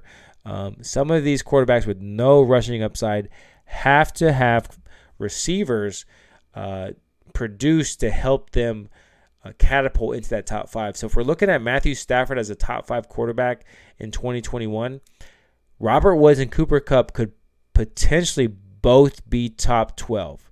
And I don't know if that's a hot take, but if you said that Robert Woods and Cooper Kupp would both be top 12 and Matthew Stafford would be a top 5 quarterback, I would be like, yeah, okay, that's cool. I agree with that. There's nothing hot about that. So if you have a chance to take Robert Woods, take Robert Woods. I think you can start him every week. I think he's going to have a great season, barring injury to either himself or the quarterback. Next up is DeAndre Swift. Look, DeAndre Swift. Let me drink some of this delicious Frank Sinatra before I talk about DeAndre Swift. DeAndre Swift is a baller. Okay, I think I had him as my 4th ranked rookie running back, behind Akers, behind Taylor. I don't remember who else he was behind, but he was behind them. And listen, if these running backs can't be bell cows in college, I just don't think they can be bell cows at the NFL level. When DeAndre Swift was at Georgia, right, Elijah Holyfield was a 1,000-yard rusher at Georgia. Is it because Elijah Holyfield was this stud that had to be on the field? Absolutely not. Elijah Holyfield couldn't even make it in the NFL, right? So why was DeAndre Swift splitting time with Elijah Holyfield in college? And my best guess that if the reason he did that is because he couldn't take the beating of an every down back. I just don't think that he could take the punishment of being an every down back. He's an electric player. When he's on the field, when he plays, he's absolutely electric. And when you watch his film, you're like, oh my gosh, this guy is incredible. But what if he can't stay on the field? What if he can't stay healthy? Then all that doesn't even matter, right? He was injured as a rookie, right? This year he hasn't played hardly any training camp because of a groin issue. His coach even came out and said he's concerned because he hasn't played, right? So I know there's the DeAndre Swift truthers out there. And if you're a truther, then go ahead and truth as much as you want. But I faded DeAndre Swift in fantasy drafts. I have 0 shares of DeAndre Swift. And I'm not going to draft him, right? If he's healthy, he has potential to be a good running back. I mean, I'd much rather have Jamal Williams at the price because I just don't think he can sustain the punishment and the beating at the NFL level to be a relevant fantasy player. He's going to have some games, absolutely, but I think he's also going to miss some games, and he's probably going to be frustrating for you. And the truthers are always going to say, once he's healthy, he's going to be a beast. He's going to be a beast. Just let him play. Just let him play. But I'm not sure if he's going to be able to put in a 16-game season, be an every down player, or even just be a situational player. But why are we drafting DeAndre Swift at running back 15 if he's just going to be situational? Like, I'm looking for players that could be RB1. And I don't think he has 3-down running back capabilities, receiving. I mean, could he be Kamara? I guess he could be, but he's going to have to be super efficient at the goal line. He's going to have to get receptions out the ass, and he's going to have to get around 700 yards rushing. So we'll see if I don't win a fantasy title because I faded DeAndre Swift. I can absolutely live with that because I'm fading DeAndre Swift. Next up, Amari Cooper. I love Amari Cooper so much, but he's been battling this damn ankle injury for, it seems like, forever, 3 years. Eventually it's going to catch up to him. It's just going to catch up to him. I mean, he's 26 or 27 going on 46, 47. He just has a lot of wear and tear. And I don't know about Amari, but maybe he just didn't take football serious. I mean, he was an absolute stud. Maybe he just didn't take the game serious, and these injuries are starting to pile up like Sammy Watkins. Love him, but, I'm not targeting him like I have in previous seasons. I definitely have targeted him in previous seasons, but this year I'm just not. And that could go back to my thoughts on Dak not being the quarterback that most think he's going to be, and we're going to be run heavy in Dallas. But I think Amari Cooper's good. But at wide receiver 15, I'm gonna pass because, I'm looking at other players in this range. Next up is Chris Godwin. If Chris Godwin stays healthy, I think he could be the focal point of the Bucs' passing offense. Mike Evans is the deep threat in the end zone, the goal line, and Antonio Brown's coming in. He's going to be definitely a great addition. But Godwin playing the slot, I think he could be the guy that Tom Brady likes the best. But again, if I'm going Bucs, I'm going to go with Giovanni Bernard late. So I'm going to invest my money in Gio as the Bucs player to target. We want to spread the wealth out amongst teams, right? I don't want to have too many Buccaneers. I don't want to have too many, Rams. I don't want to have too many Vikings. So you just want to spread out the love of the player that you draft. So if I'm going to have a Buccaneer too, Godwin and Gio, okay, or Antonio Brown late and Gio late. So I'm okay fading Mike Evans and I'm okay fading Chris Godwin at their price. Next is David Montgomery, running back 16. I think he finished as running back 5 last season. 5 or 8, one of those. And he's going to running back 16. Not sure why he's fallen. Tariq Cohen is back, but he's having issues with his knee. If Justin Fields comes in, that would be huge for David Montgomery because defenses have to worry about the rushing upside of the quarterback. I don't know what David Montgomery is going to do with Andy Dalton at quarterback because I just can't imagine. Andy Dalton couldn't do shit last year as the Dallas quarterback, so I'm not sure what he's going to do as the Bears quarterback. So I'm definitely not excited about David Montgomery unless Justin Fields takes over. So last year we had a podcast. I told you David Montgomery could be a league winner in round 5. This year he's going in round 3. And I think he's probably a fade because it's much earlier. But if someone drafts him early and then decides to drop him because Andy Dalton is terrible, or you can trade and get him cheap, and then we'll wait until Justin Fields takes over. And then I'm sure that's going to open up a much more easy road for David Montgomery when they're running that RPO and they have to worry about that quarterback with rushing upside.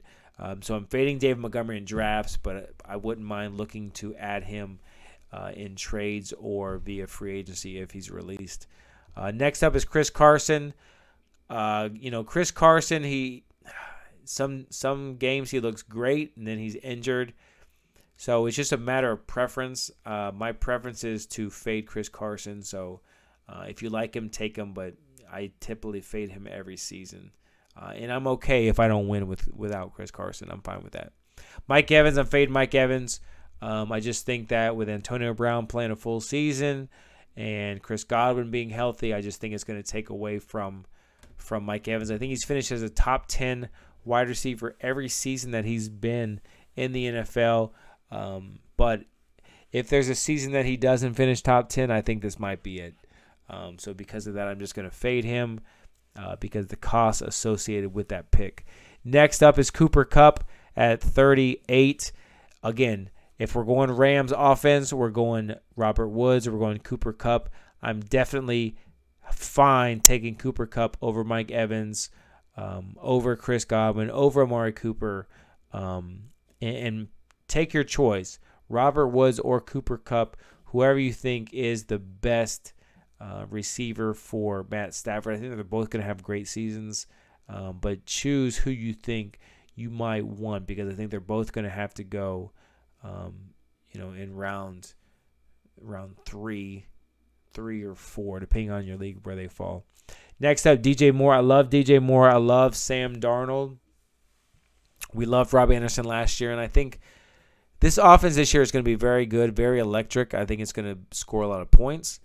I think DJ Moore could become one of those players this year that you're like, he is elite. Like, he is now in the elite echelon of wide receivers. Right now, he's going as wide receiver 18. I think he could challenge for like at least wide receiver 15. Wide receiver 12, somewhere in that category, so we would get some value on him if we take him here. So I do love DJ Moore. Next, J.K. Dobbins. I've never been a fan of J.K. Dobbins. I do have one share of him in rookie drafts because I had several first-round picks I could not trade. I just think he's like a situational player. I think he'll have some good weeks, and then he'll disappear for a little bit. I think I'd much rather have Gus Edwards later in drafts. And again, this goes back to my strategy where I talk about if you miss on running backs, take the handcuffs. So if you miss on J.K. Dobbins, take Gus Edwards. If you miss on DeAndre Swift, take Jamal Williams, right? If you miss on some of these running backs, take the players that potentially could become the starters and help you to a fantasy championship. So I would much rather have Gus Edwards later in drafts. I'd much rather have Jamal Williams later in drafts than DeAndre Swift and J.K. Dobbins. And I know some of you out there are invested in J.K. Dobbins and you're invested in DeAndre Swift because of rookie drafts. But if you follow me, I told you to fade them. I told you not to take those guys. We'll see if I'm right or wrong, but I don't have any shares of those guys. So I don't see a reason to hype them yet. DeAndre Swift because of injuries. J.K. Dobbins, I just don't think he's good enough to be a 3-down back in the NFL. Next is Deontay Johnson. He had a great season last year. I think Juju could be back. Ben says he's back, but they have Najee Harris now. So if Najee gets 300 carries, 300 touches, something that they didn't really have last season, I think that's going to cut into Deontay Johnson's possibilities. And while I do like him, wide receiver 19 is pretty early. I think there's other wide receivers that I'd rather have. So I'm going to pass on him here. Next is James Robinson. With the Travis Etienne injury news, Robinson has moved up to running back 19. But here's the thing. I don't think they're going to be that run-heavy team they were last year with Doug Marrone as the coach. Gardner Minshew had trouble reading defenses. However, defenses had to prepare for him because he could scramble. He could make plays with his feet. So James Robinson had a really good season. So even with Etienne injured, I just don't see Jacksonville as a team that's going to run that much like they did last season. And also Carlos Hyde is there. So I think even though he does stink, I think he's going to take some opportunity away from James Robinson. So I'm not excited about James Robinson. I don't think he's going to repeat what he did last year. And it's similar to what we saw with James Conner in Pittsburgh, right? When Le'Veon Bell held out and James Conner was going at round 14 and round 15 and then became the starter, he helped you win a championship. Same with James Robinson last year, right? He's going around 14, 15 or whatever, or free agencies, helped you win a championship. The following year, James Conner was going at running back, 10 or even earlier than that. And James Robinson this year is going at 19 now that Etienne is injured. I'm sure that's going to continue to rise. But they just, once defenses figured them out, it just didn't work. And Connor kind of fell on his face, didn't perform very well. And I wouldn't expect James Robinson to really duplicate what he did a season ago. So I'm passing on him. I'm fine passing on him. Next is Julio Jones. I'm passing on him. I think he might be done, but I'm going to pass on him. I mean, he could have a good season, but I'm going to pass on him. Josh Allen, right now he's going as the quarterback 2. Look, like I mentioned, these quarterbacks have career seasons. That's what propels them into the top 5. We talked about on the mock draft that I thought Josh Allen was a top 5 quarterback. I thought he had potential to be a top 5 quarterback with the rushing upside. Everything went right last year. Stephon Diggs had a tremendous season. Cole Beasley, tremendous season. John Brown, tremendous season. Everything just went perfect for Josh Allen to finish as that quarterback 2 or 3 or 1, whatever he finished in your scoring format. But here's the thing, right? They're coming back. Cole Beasley's refusing to get the COVID vaccine. I think he's already in trouble or something. He's fined or he's sent away from the team. Diggs is, it's out of the bag. People know how good he is. John Brown is gone. I just don't think that it's going to be the same thing as last year. I don't think it's going to be the same offense. I just think everything went right for Josh Allen last year, and that's why he performed so well. So I'm actually fading Josh Allen this year. I mean, there's a good chance he could finish as quarterback 6, right? Quarterback 5. But I don't think he's quarterback 2. And I don't think he's quarterback 1. So we're not going to draft him this early based on last season because I think there's other quarterbacks that can move into those top 3, top 5 roles.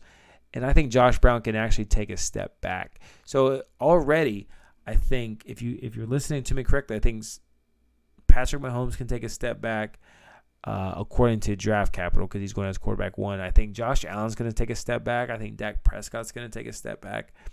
Right? There's other quarterbacks that I think are going to propel into those top picks that we want. And we're not going to take an early pick on Josh Allen at quarterback 2 in round 3. It's just too early. Next is Tyler Lockett. I like Tyler Lockett. last year I talked about Greg Olsen, who kind of bust, and Will Disley kind of bust, and I wasn't sure what DK Metcalf was going to do, but Tyler Lockett has become a consistent receiving threat for Seattle, and I don't think he's a bad pick here either. Miles Sanders next. I think Miles Sanders is being slept on because he was injured last year with his hamstring, and reports out of camp as he's dropping passes. But listen, when the whistle blows and Miles Sanders gets in the game, he's a beast. He is a stud. If we could go running back, and get Miles Sanders as our running back 3, let's just say Terry McLaurin's gone, and we go running back. We plan to take McLaurin in the 3rd round. He's gone. Let's snag Miles Sanders. I'm happy with that. I think Miles Sanders can far exceed running back 20. I think he could easily become a running back 12, an RB1 this season. Last year, he was being drafted into the round 1, early round 2. Now he's being drafted almost in round 4. So we're going to take that value every day. Next up, Kyler Murray. I think Kyler Murray could be the quarterback 1. I think this is the year Kyler Murray, barring injury, could make a run for 1,000 yards on the ground, 4,000 yards through the air.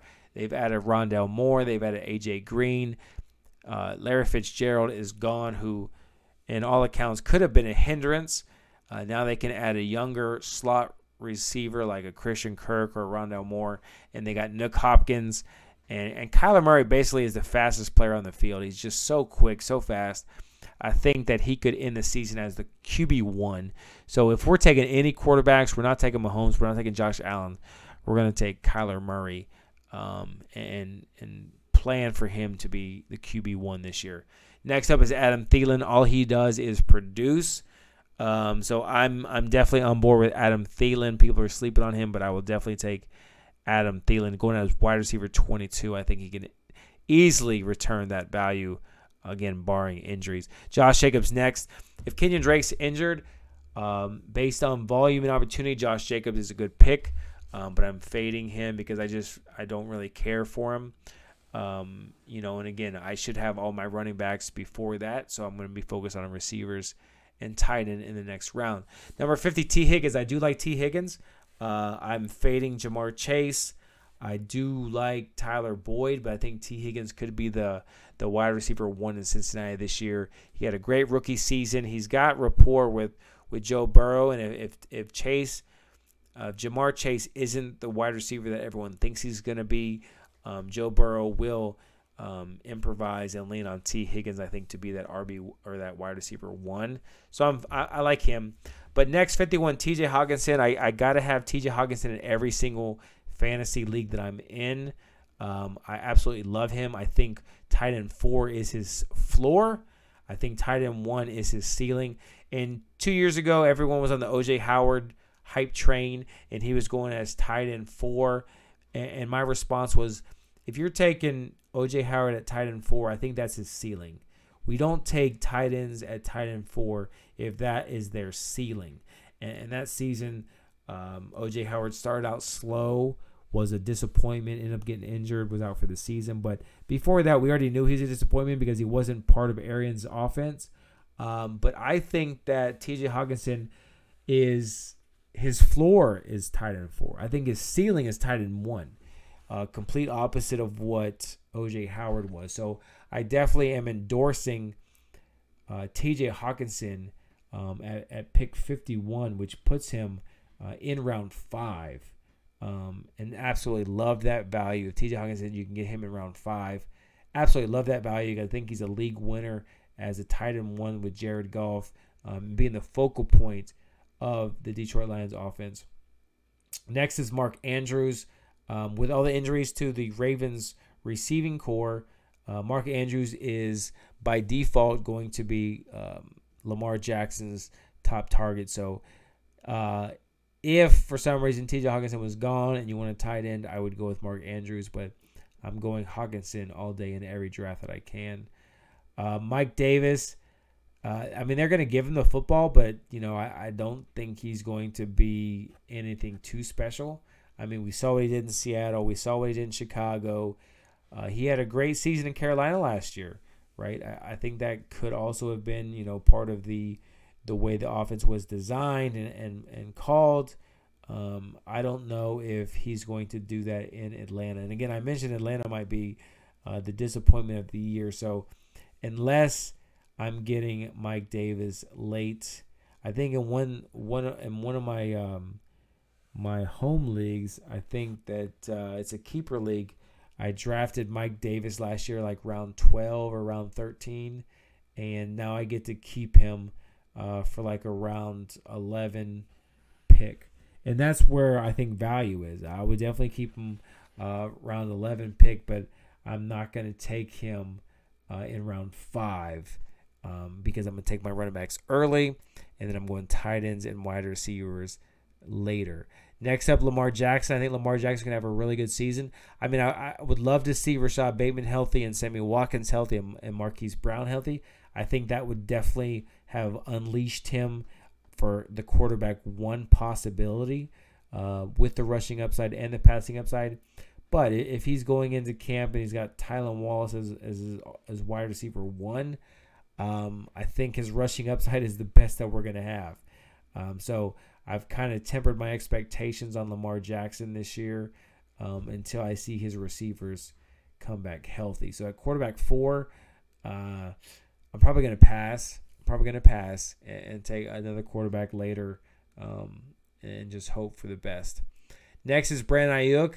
I was high on Jimmy G and Brandon Ayuk last year. I mean, Brandon Ayuk, all these got to do is master 3 routes: the slant, the post, and the quick hitch, the bubble screen, and then also give him some reverses, and he could be a wide receiver 1.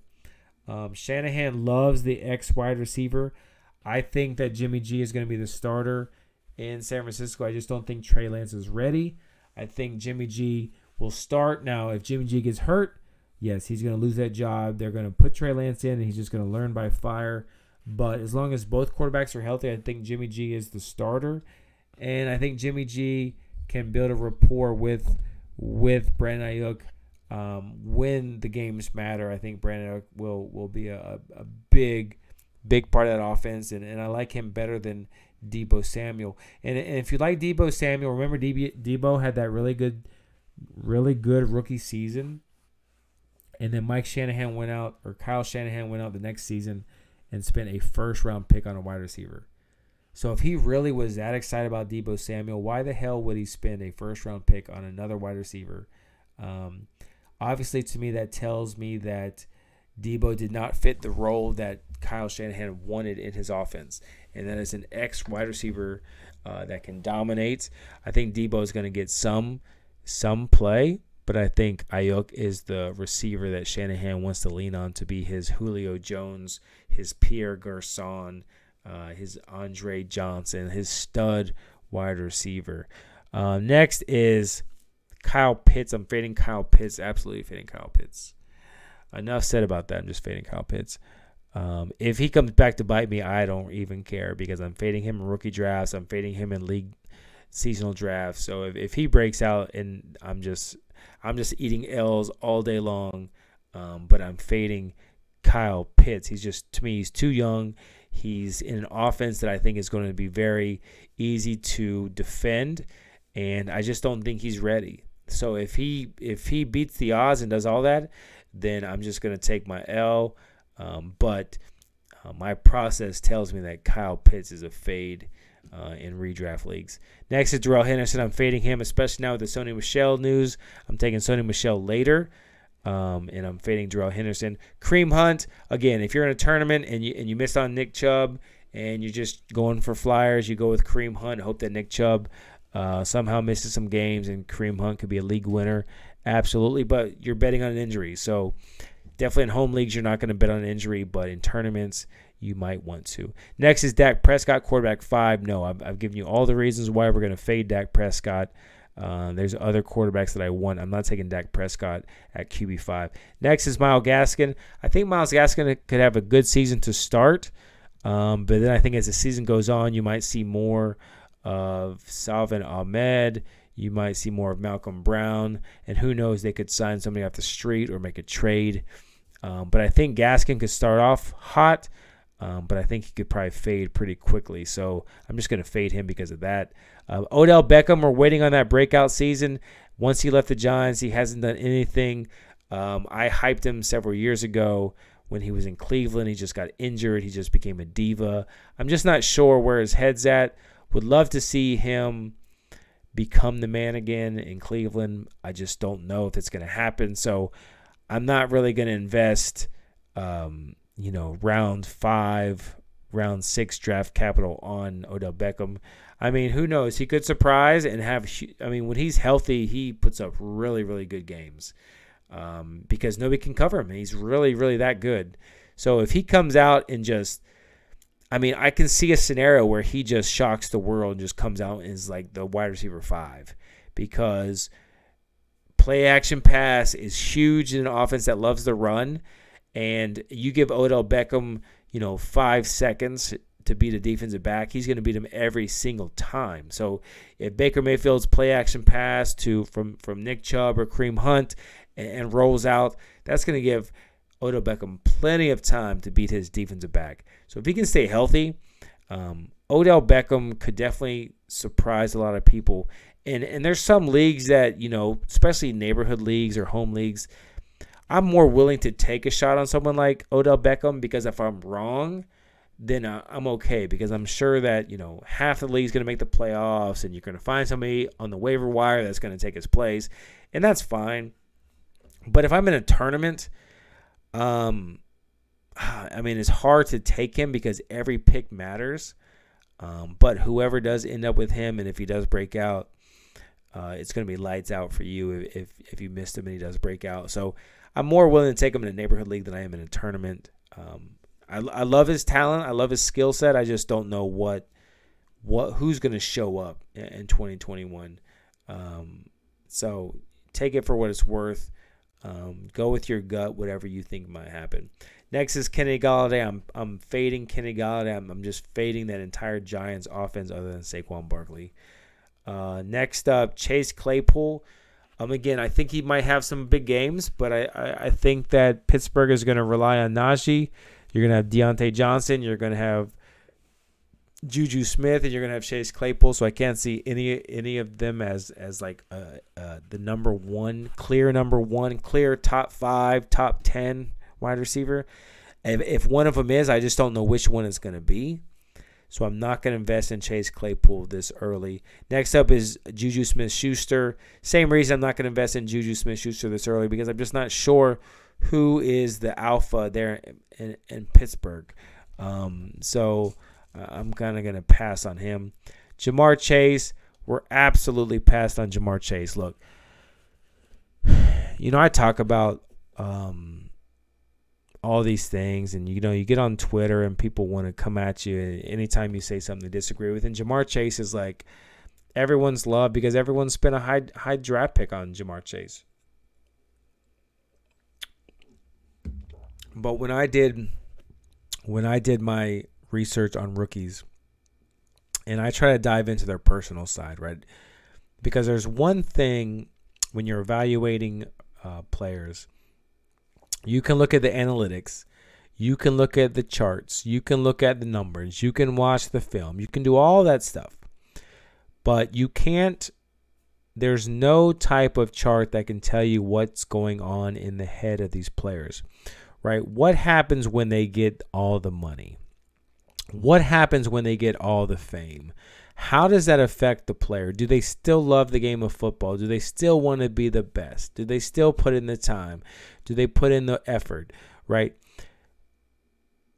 Are they still the same player when they go from college to the pro? And the one thing you can't measure is a player's heart and a player's head, right?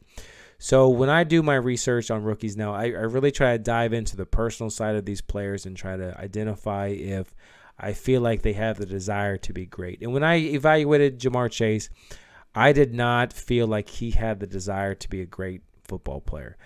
He sat out a season at LSU. He said it basically is because he wanted to get ready for the draft, and that's fine. But Basically, that's telling me he just wants to get the money, right? He came out and said he wanted to be the number one receiver drafted in the class. That was his goal. Not to be the best receiver in the NFL, not to be the best receiver in the class, but to be the number one receiver drafted in the class. So why? Is that because of money? Is that because of fame? Is it because, why do you just want to be the number one receiver drafted? Why don't you just say, I just want to be the best teammate, I want to be the best football player? He didn't say any of that. Now, once he's drafted here, I'm here in Cincinnati, right? I'm here in Cincinnati. Back in July, the Instagram model came out and said, Ja'Marr Chase is my baby daddy, and he won't acknowledge it. She put some text online where she told him he was pregnant on a text, and he wrote back and said, take the plan B. And again, that could happen a lot, amongst players. I don't know. But there's also rumors in Cincinnati that he's always in the club. He's always, showing his money off. Now there's speculation that the Instagram model, they're together now, and she's saying that he hit her. He's having all these issues at practice where he's dropping passes. And I'm sure that these off-the-field issues are affecting his on-field performance. And people are like, oh, it's just no big deal. He's dropping it. Oh, let's compare him to Justin Jefferson.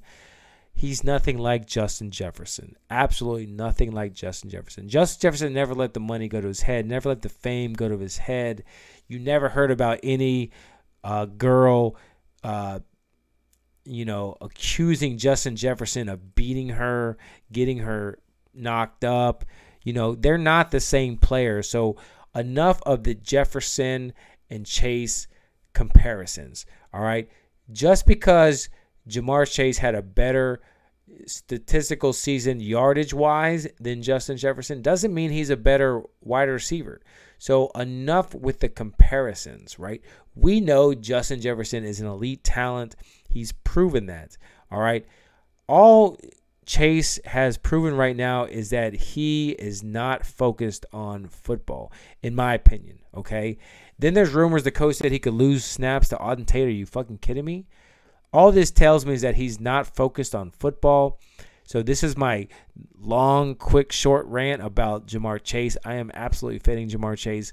I put him high in my rankings only because the statistical model said that I should. Even though I told the patrons to fade Ja'Marr Chase, I told the patrons I would not support drafting Ja'Marr Chase in any format unless you could not absolutely trade down. You've got to take the best player available, and then hopefully you trade him later. But I'm fading Ja'Marr Chase in redrafts. I need him to prove that he wants to be a good football player. Prove that you're going to be good before I invest in you. Next is Russell Wilson. I think he could be a good quarterback. Much rather have other quarterbacks like Kyler Murray, possibly Matthew Stafford later. But Russell Wilson, if you're stuck taking a quarterback here, Russell Wilson's going as quarterback 6.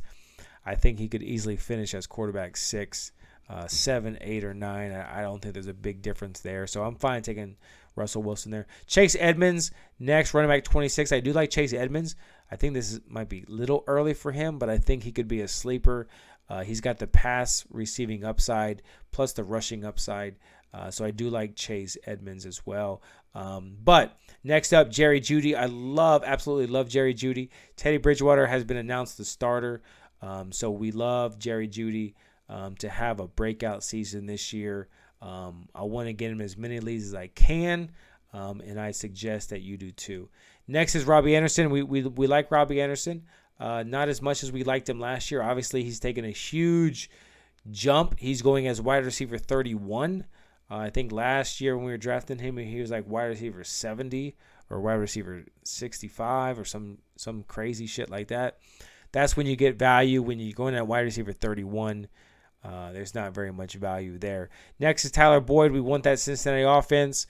If Joe Burrow can stay healthy, T. Higgins and Tyler Boyd, I think, will be pretty decent wide receivers. Next is Aaron Rodgers.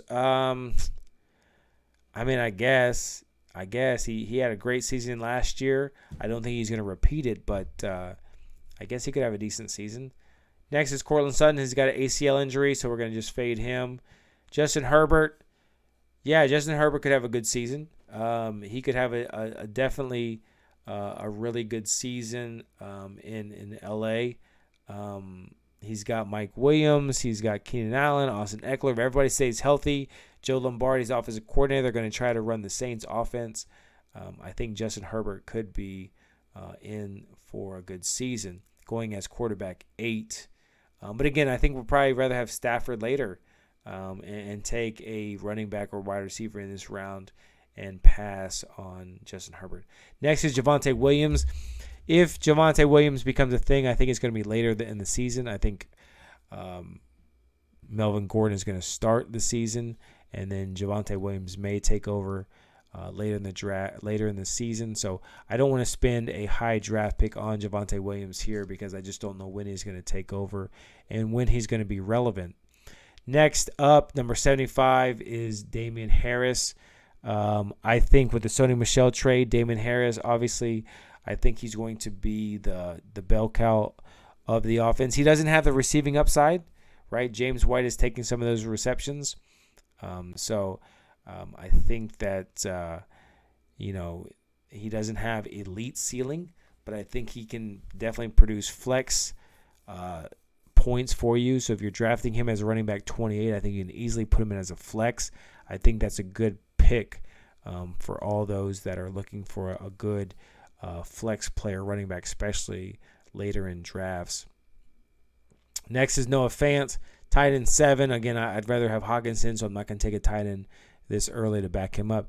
Debo, we talked about Debo. We'd rather have Ayuk. Passing there.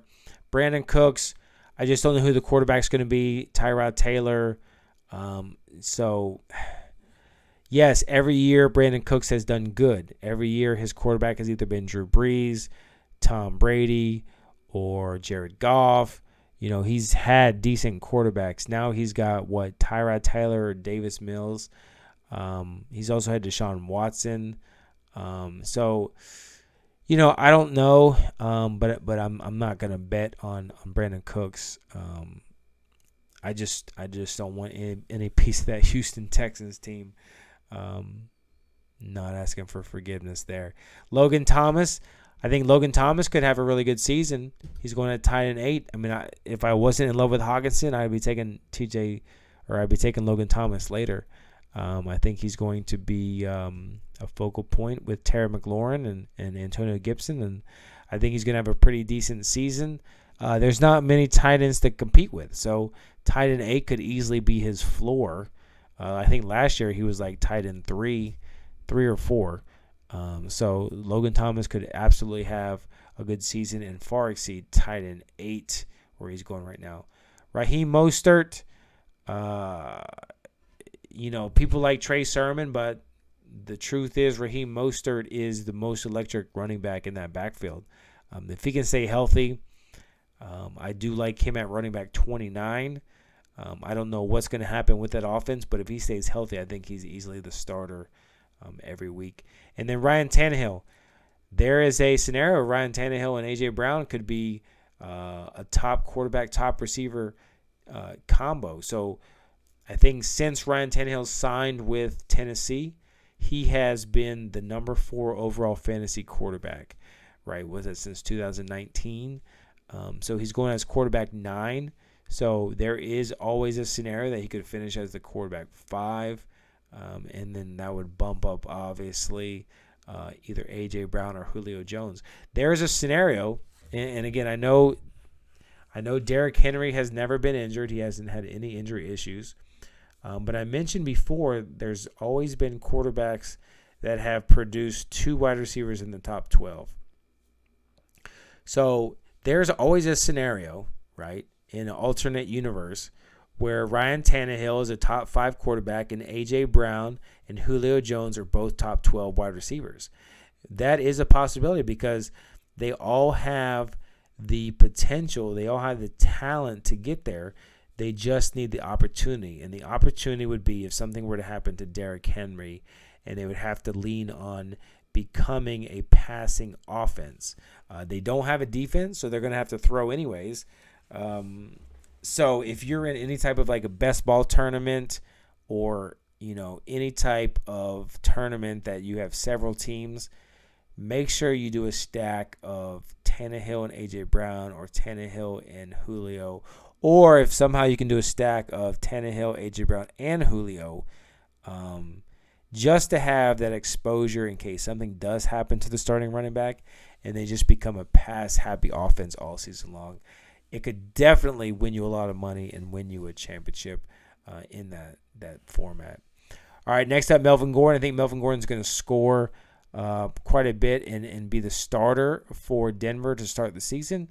Whether he's going to hold that role for the entire season is to be determined. Javonte Williams is younger, and if he can pick up the offense, he's definitely going to challenge for some playing time.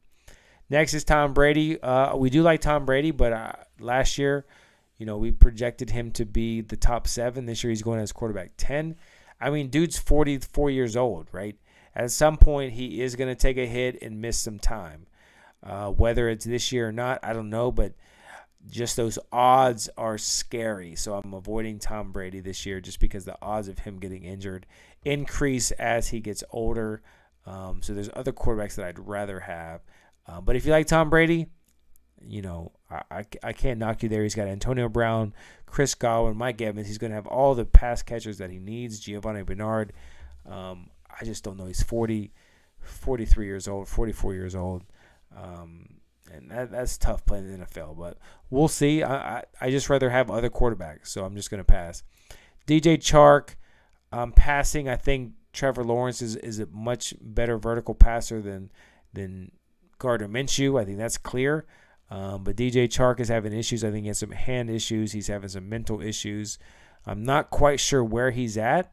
I'd much rather have Laviska Shenault way over DJ Chark. So if they had Laviska Shenault here at wide receiver 36, I'd be much more willing to draft him than DJ Chark. And especially next up is Will Fuller. Come on now. I'd much rather have Laviska Shenault over Will Fuller. Next is Corey Davis. Corey Davis is getting a lot of love in the preseason. Zach Wilson is finding him a lot, giving him a lot of targets. I don't know if Zach Wilson is playing the second string defenses or what he's playing against. But we've seen Corey Davis in Tennessee when the defenses matter and the defenses focus on you, he tends to disappear. But this late in drafts, going at wide receiver 38, I think you can take a shot at Corey Davis.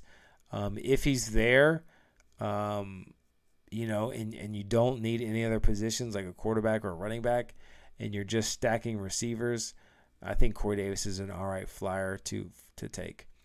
Next is Trey Sermon. I think maybe at some point he's going to get some touches, but I think Raheem Mostert is a starter, and he's the guy that I'd probably rather invest in than Trey Sermon. But I think Trey Sermon might come on later in the season, so if you want to take him this late, I'm okay with that.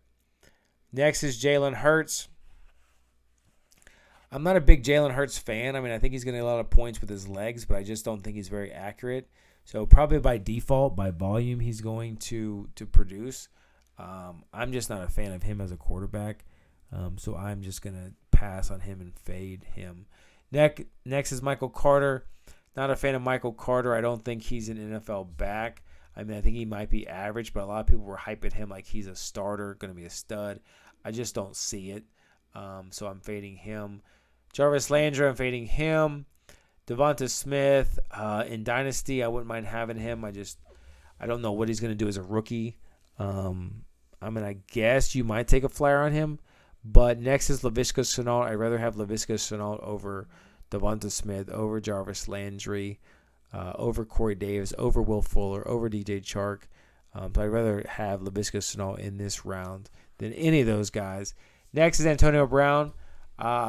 That's a nice consolation prize. I wouldn't mind taking a flyer on Antonio Brown. I don't think he's going to be the Antonio Brown that we remember, but I think there's going to be games where Brady's going to feed him and he's going to have some big games, but I don't think he's going to be that reliable wide receiver that he was in Pittsburgh. Next is Dallas Goedert. Been fading Dallas Goedert. I mean, a lot of people liked him.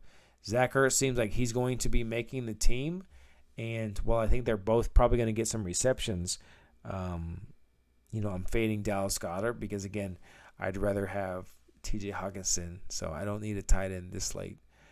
Ronald Jones. Well, since I said we're going with Gio Bernard this year, we're going to pass on Ronald Jones, and we're just going to invest our money in Gio later in drafts and just hope that he becomes the back. Next is Matthew Stafford, quarterback 12. That's pretty high. I was hoping he'd fall a little later, but if I think he finishes easily as quarterback 5, 6, or 7, then we definitely get some return on our investment of him going as quarterback 12 at pick 96. That puts you like right around 8, which is a really good position to take a quarterback, especially in 6-point quarterback leagues. 6-point touchdowns for quarterbacks. I think that's a great spot for Matthew Stafford, pick 96. And that would be the beginning of round 8. So we're going to end right there. It's like 1 a.m, and I've had a lot of whiskey, and I got to work tomorrow. So I'm giving you the first 8 rounds, and then we will jump back in and do some more rounds later. If I have time to record tomorrow, I'll do another 8 rounds to finish the draft. But I appreciate you hanging with me. I appreciate you this slow, long draft breakdown. I appreciate you drinking whiskey or beer or whatever you're drinking with me and enjoying this time in the lounge with me. Again, check out my Patreon page, patreon.com/RotoLounge, and follow me on Twitter @RotoLounge. Until next time, this has been your boy Brad Starks with the Roto Lounge. Cheers.